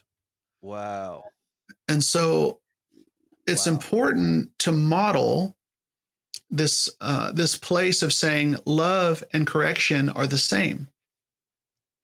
It's saying, I want better for you than what I'm perceiving to be a problem. But it equally comes from a place of invitation. Here's an example. If I meet a person and they're morbidly obese, and I say to them, you know what would fix that problem is to eat more salad, the end result is offense. I don't want to correct anything that doesn't have an invitation. Now, if the overarching invitation is discipleship, then I communicate to them in the beginning. This means that if I perceive something, you trust God in me to sharpen you. And if they say yes, I've had some people, we did a video on this recently on our website. You guys can go watch it, shameless plug. But it's about discipleship. It's called The Discipleship. And I remember in the early days, we were trying to pour into people's lives. And I just had a really strong conviction to communicate up front what that might look like. And I'm communicating the things I'm communicating to you. And I've had people get up after asking us to disciple them and then me say, okay, this is what it looks like. They've got up and just walked out my front door. Wow. Because they were so uncomfortable with what it actually looked like to be discipled. And we have to make sure that we are not so insecure that we need them to stay if we communicate a standard that doesn't sit well with them. Wow. We often read this in scripture, to those that have an ear, let them hear. There's this statement of like security in the message that we don't need to convince people to trick them into discipleship. I would rather clearly communicate the standards up front. And if you haven't, you've been discipling people, maybe it's time to sit down and have an honest conversation and to say it from a place of love. The best way that you can say the truth is in love. If you say the truth apart from love and relationship, the end result can be offense. So in the same scenario, if a person comes to me and they say, I'm struggling with my health, what can I do? Well, now they've given me an invitation to bring a solution. And so discipleship at its core is that. The other thing is the language of making sure that we don't create problems in the future. If we create even the semantics of this hierarchy picture, and it's a great picture, but if we create this hierarchy picture for people we're discipling who have less character and we use those pictures, then they will use that picture for other people without the character to back it up in love. And then they can begin lording over people. We see this in the church today. So healthy people at one point use this picture and then they start discipling other people. And they say, don't forget, I'm over you.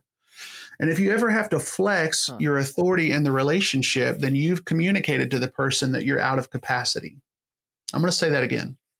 If I have to communicate when we're in conflict, this happens in marriages, this happens in relationship, happens all the time with discipleship. If I have to pull the authority card to communicate to you because you're not doing something that's expected, then I've inadvertently just communicated my lack of capacity to love you well.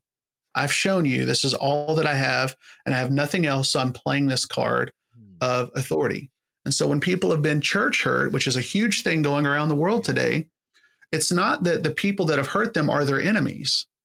It's actually that the person has communicated, I'm out of capacity and I'm drowning and I don't know what else to say in this moment to fix it.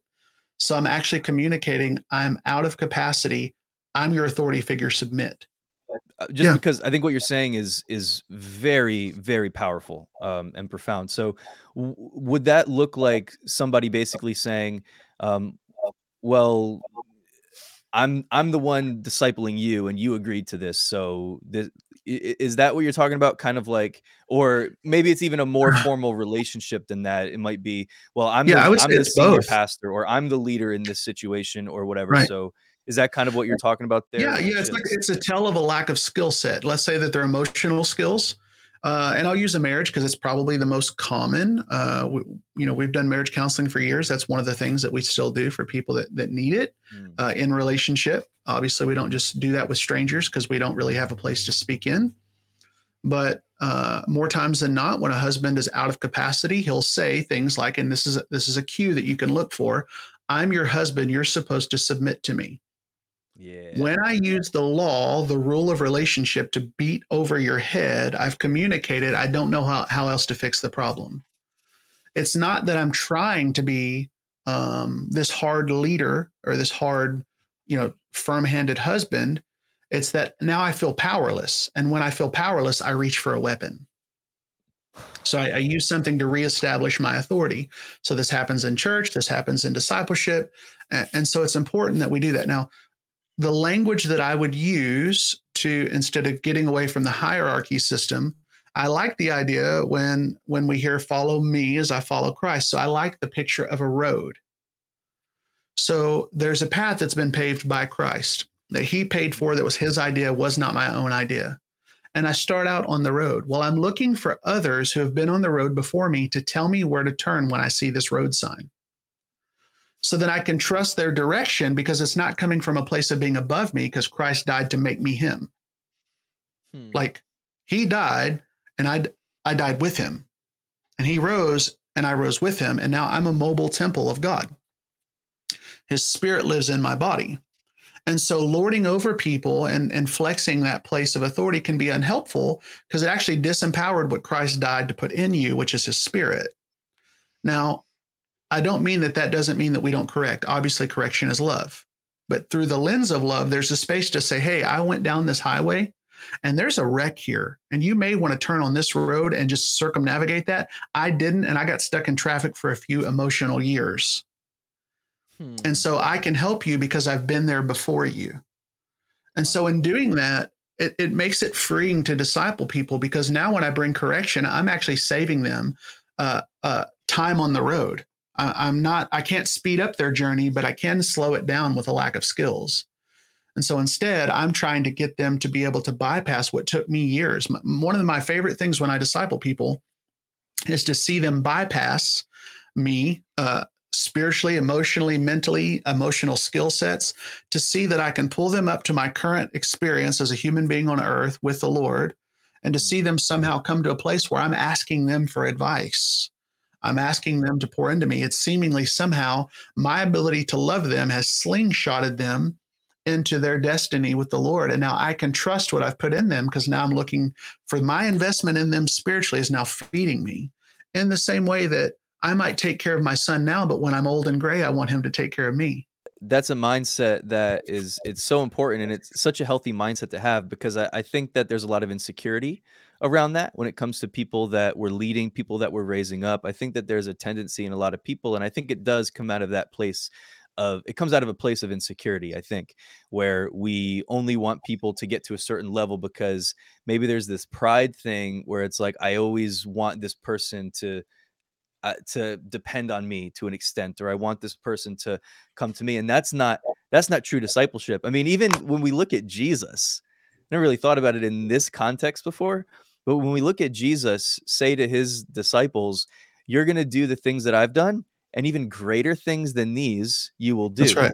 Jesus was raising up leaders that were going to take the baton from him and carry it after he was gone, that were actually going to do things through the Holy Spirit that were, in his own words, greater things than the things that I've done, you're going to do. Of course, there was no insecurity there. It was empowering them. And so Right. I think such an important aspect, and what you're articulating, man, is just beautiful. It's such an important aspect of raising up disciples, discipling people, is this heart desire. We've got to have this heart desire to Yeah. want to empower people, to empower them, if even if that means, I mean, hopefully it means that they go beyond us and do things that are beyond anything that we've ever done before. And that's not an indictment on your leadership or your ability to disciple. That's actually, I think, the greatest, what's the word, like the can't think of the word.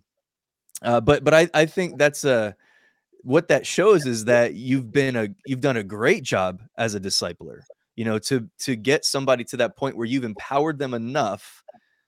You've created those, as you were talking earlier, those safe spaces for them Yeah. to experiment, those safe places for them to take risk, and then celebrated. I love that you said this before, man. Celebrated with them the courage, even if what they did didn't go off 100%, but celebrating the courage to take that step of faith, celebrating the courage to take that risk, whatever it was, to step out, but celebrating with them the courage to do that, that's such an empowering thing. And I just think what you're saying there is so beautiful, because it's a really important element to raising up leaders, raising up disciples, is that we're empowering them not to get to a certain point where, we're not trying to create ceilings for people. We're trying to create a springboard for them to go further than we've ever gone before. And in that way, as you said, even your legacy lives on even after Yep.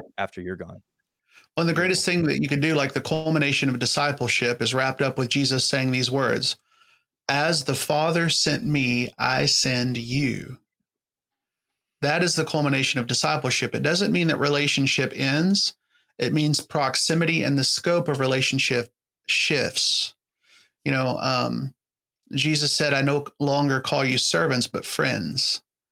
And so there's this place of like, when we pour into people to a place where we know that they're actually ready, like I love walking with people as they begin to disciple, because they're like, "Oh my gosh, I didn't realize." It's so much like parenting. Like, I didn't realize when I was giving you this trouble how much you had to put up with in order to walk me through this, and now I'm having this done, and I'm like, and you saw me do it, which means you're capable of doing the same thing. And so, yeah, it's really important just to make sure that we are living for something. Jason Upton, he did a song, and then by the time he put it on an album, he kind of turned it into a poem as opposed to a song. But I remember when he first wrote it, we were at a place where he was singing it, and the lyrics are, "We're living for something that'll be here when we're old. We're headed someplace a little further down the road."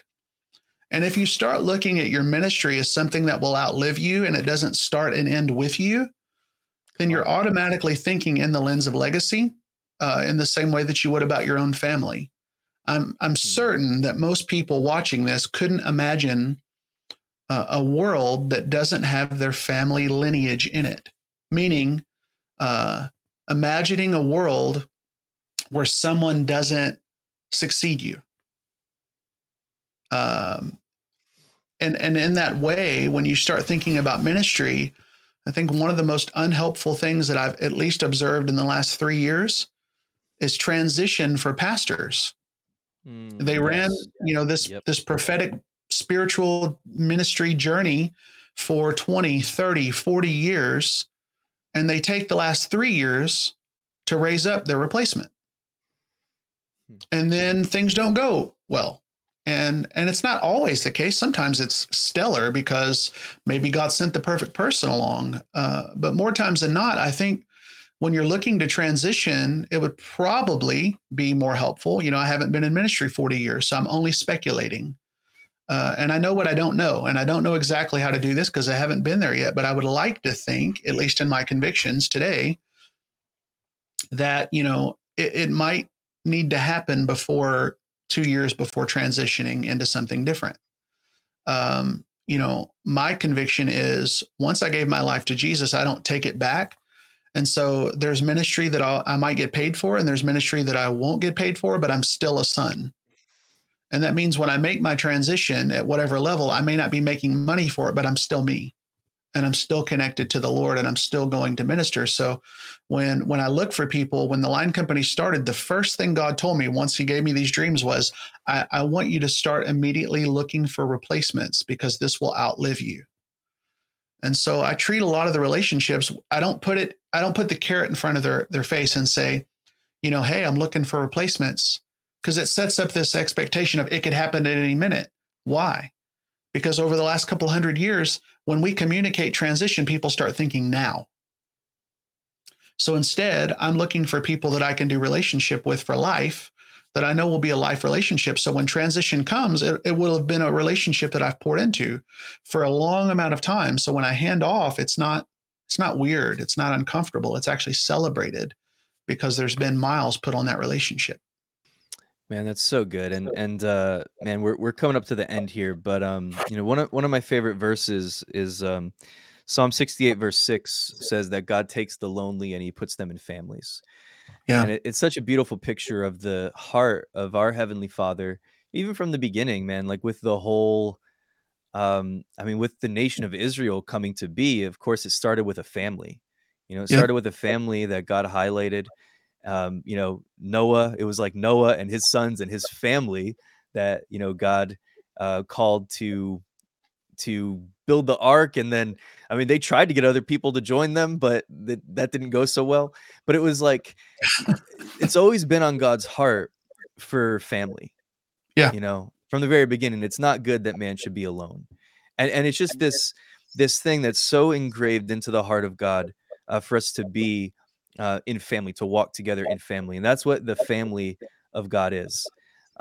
And one of the things, man, that I would just love for you to just speak into for just a moment before we wrap this up is, I don't think we've mentioned it, or maybe it's been mentioned, but I don't think we, talked about it in detail or anything. But one of the, I think, unique aspects of what you do with the ministry that God has called you to is that you do ministry in the context of family. So you and your wife and your son, who's 12 years old. I have a 12-year-old as well. And but so it's like you guys in relationship, in family, together, walking together and doing ministry out of that context of family, which I think is a really beautiful thing. But the thing that I'd like to just ask you to speak into for just a moment, because I think that it's so closely connected to what we've been talking about here with discipleship, is with your son. So your son is 12 years old, and obviously you've Mhm. been walking with him, you and your wife walking with him, raising him up, building him up as a person, as a young man, even in the context of ministry. And of course, in the context of life and everything else. I'm just curious if there's like maybe one or two things that you could share of ways that you've um, or that maybe that I should say it like this, ways that the Holy Spirit has led you and your wife to raise up your son. I don't know if you would call that discipleship or not, in terms of walking with, because he's your son, he's part of your family.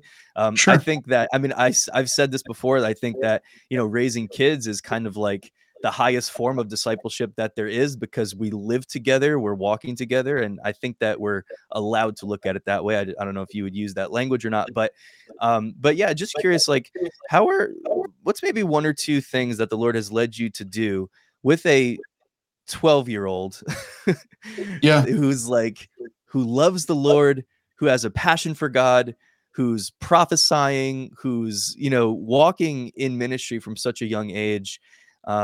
Because I just think that would be, so helpful both to parents listening and also just to anybody who is, out there with a desire to disciple people. How have you and your wife kind of walked with your son, to just kind of position him, as you said, for, I don't know if you use the terminology, setting him up for success. Okay. So step one was before my son was born. Uh, For people that this doesn't apply to, just start where you start.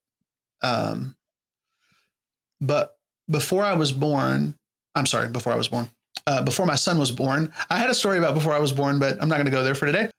Before my son was born, I spent time discipling my wife.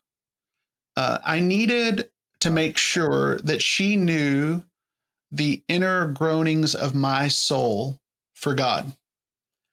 And I needed her to know my character at a core level, which meant no secrets, none, no hidden thoughts. And I learned how to communicate a great deal by making mistakes in discipling my wife. I had been in ministry before I met my wife, but it was very important that I went into this marriage and this relationship knowing that I had the full confidence of my wife. So that when I decided, I feel like the Lord is saying this, she needed to have mileage and see that I heard the Lord consistently. She needed to see me worshiping the Lord and reading scripture with her and without her. So when my son was born, it was a natural progression for us to practice what she had already had experienced with my son. So by the time he was 3, we started having him ask God about little details that would seemingly matter to no one. And I know that that doesn't sound really wise or really deep, but I think that we make a major mistake when we wait to hear God on monumental life things. And here's an example. I think this will probably speak a multitude.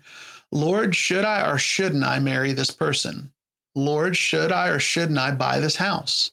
Should I or shouldn't I sell my house and move or take a job? We wait until these massive things happen, but we don't know what God's opinion is on the shirt that we have on our back. What's God's opinion on what I should eat today? What's God's opinion on what hat I should put on today? Why does it matter? Because I don't want to have to feel foreign in my ability to connect to the Lord when I'm at a life monumental moment. So at 3 years old, my son went into ministry school with his mom and his dad. We started having him ask God about everything. Everything. If we acknowledge him in all of our ways, he'll direct our path. That's not a metaphor. That's a fact. And so when we start acknowledging him in all of our ways, we get a ton of direction.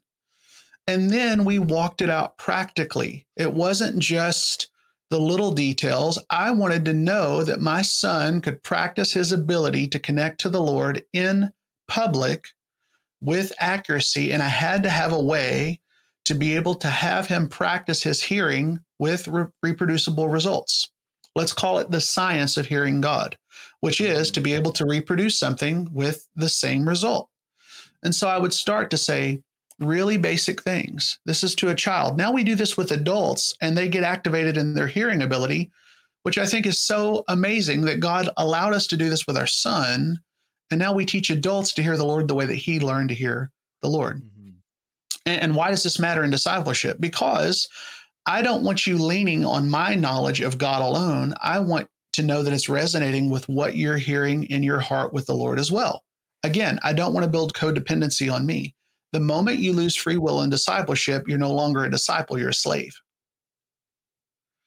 And so I started pouring into my son by saying, hey, buddy, I'm asking the Lord. We treated it like a game. Why? Because in adult circles, we say exercises. Nobody gets excited about exercise, right? But we all get excited about playing a game together. So I would say to him, buddy, I'm asking the Lord for an answer, yes or no. And I want you to ask the Lord what I'm thinking. Now, Jonathan, that's only a 50-50 outcome. And so is, should I buy a house? Yes or no. Should I marry this person? Yes or no. Should I move? Yes or no. Good point.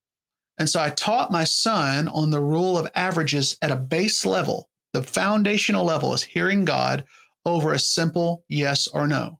The majority of questions we ask God are yeses and nos. And then I took it a step further. Buddy, I want you to ask the Lord. I'm thinking of a number, 1 through 10. Ask the Lord what number it is. Well, that's now a 10% chance. But then we went up to 50, and we went up to 100, and then we went up to 1,000. And when my son could ask the Lord for a number between 1 and 1,000, 10 out of 10 times that I'm thinking of, and he's hearing the Holy Spirit and practicing that gift, then you start going, okay, there's no way this could be possible this many times in a row. And that is the point. It's teaching him on the rule of averages how to break down the question into yeses and nos. So then I would say to him practically, and I know this may be a little more than you asked for, but this is what we did. We would say, okay, if my number in this random example, and then I'll give you a third step and I'll stop. But I would say if the number was between 1 and 1,000, I would have him ask, God, is the number above or below 500? And it's a yes or no again, that he had already learned how to ask. Is the number odd or even? Is the number in the 300 block?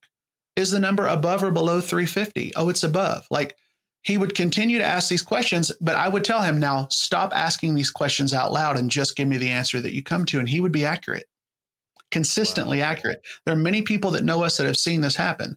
But then I would say that the third step would be, now, buddy, if this person, because he's a kid, he needs to use his imagination. And many of us are afraid to, because we've only used our imagination for sinful things.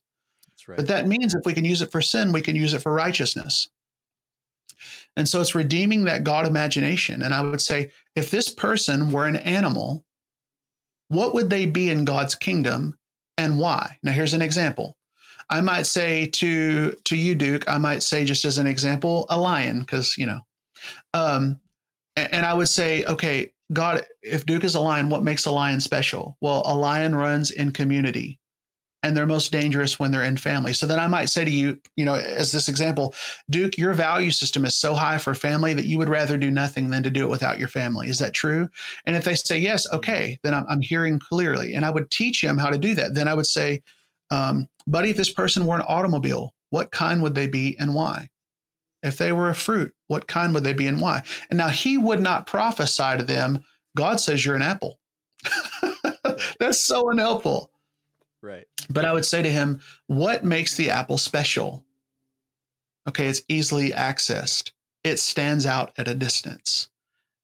Most people enjoy it. Like finding the redemptive qualities of whatever that thing is. And after a while, something transitioned. He got so comfortable hearing the Lord that he didn't need any of the games anymore. He had learned enough through repetition to sense the Spirit speaking to him that those were just steps to an end, which is intimacy with God apart from the games.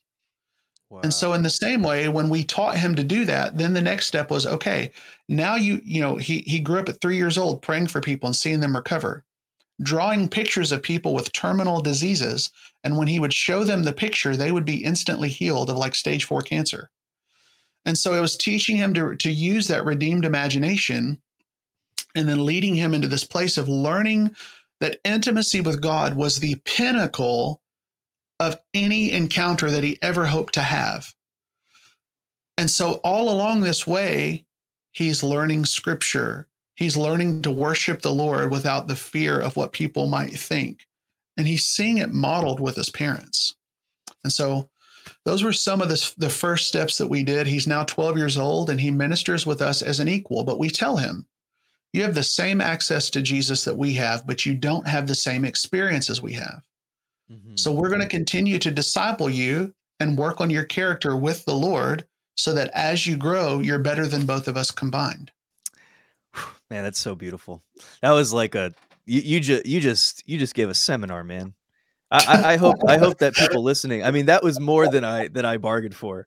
That was unreal. I hope that anybody listening to that wants to grow in their own ability to hear the voice of God and or to help other people learn how to hear God's voice, because all this stuff that we're talking about, man, from the beginning with obedience, obeying quickly, responding to God, radical obedience, these things that really help us to grow and to enjoy this relational adventure that we're on with Jesus, of going to the next level and increasing in faith and all of this stuff, man.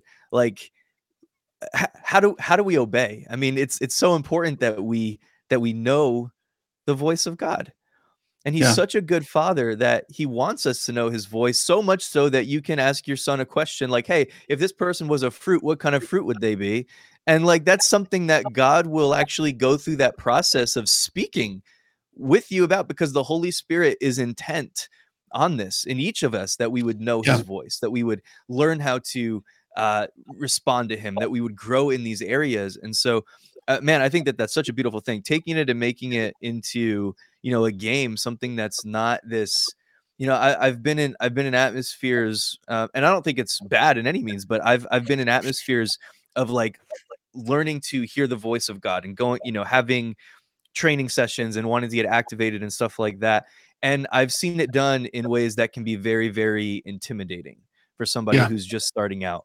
And I know for me, like that would make me fearful. That would make me anxious. And in that environment, I don't know, for me, I would, once I'm anxious, I have a harder time hearing from God, because I'm focused on trying not to feel anxious.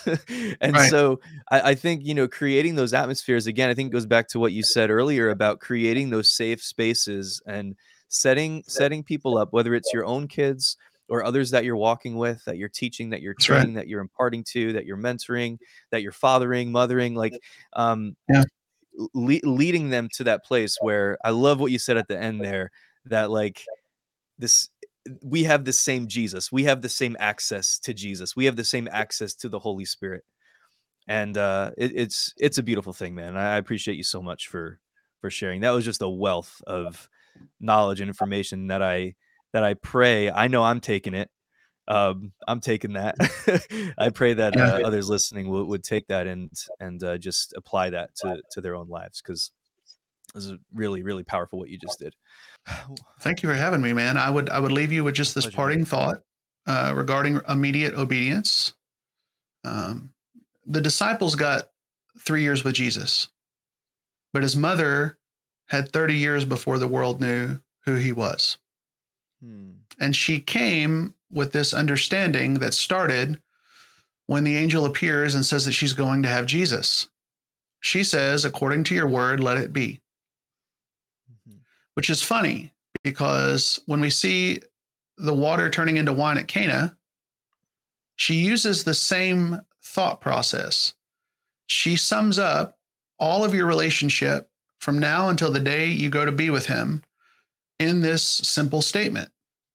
She tells the men, do whatever he says to do. According to his word, be it unto you. She starts, according to your word, be it unto me. And she tells the men at Cana, do whatever he says to do. So the reason for our rapid obedience has a lot to do with the evidence of our trust and faith in God. That's all I got for today. Yeah. Man, well, thank you so much. It's been just a true privilege and honor to chat with you today. And I hope that we can do it again soon. And I'd love to Yeah. hear more Jesus stories. And yeah, man, it's so There's a encouraging. lot, So man. encouraging. It's radical. Yeah. So I know I'm going to bring this back up on the screen just for anybody that's checking this out that may have never been here before, but we've got the lioncompany.org, Yep. and you've got all kinds of media and several Mhm. teaching videos and stuff like that, things that you do with your wife, conversations that you've had, and just really, really beautiful and impactful stuff. Very insightful, and just I love your approach, man. I love the two of you together and just how laid back y'all are, just dropping Yeah. these just bombs of Yeah. wisdom and revelation, but in a very, very laid back way, and very just accessible and inviting. And I think that is it just makes it even more powerful and more impactful, because I think that I don't know, I just think that a lot of people not relate's not the right word, but um anyway, it's just accessible, where it's approachable for people to come and to listen and have an open heart and Mhm. open mind to what the Spirit of God would say to them through the words that you guys are imparting there. So very, very much appreciate that. So it's thelioncompany.org, thelioncompany.org.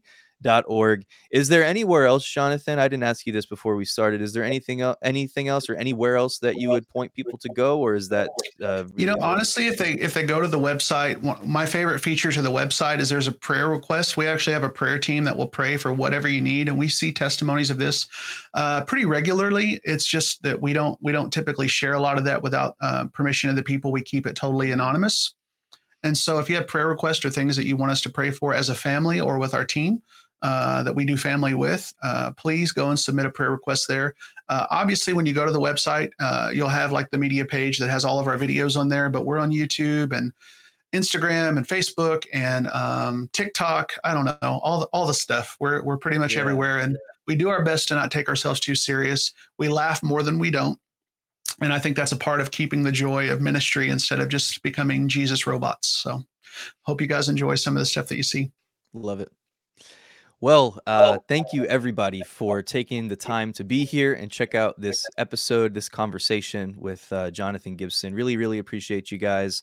I just really pray that the content of this episode blessed you, Yeah. maybe encouraged you, challenged you. I know it's like just all kinds of challenges for me. I'm going to go back and listen to this again, Jonathan, and take notes. I was writing notes down as I could as we were listening, but there's so much just value here, and I appreciate it so much. So I pray that your life was impacted in some way.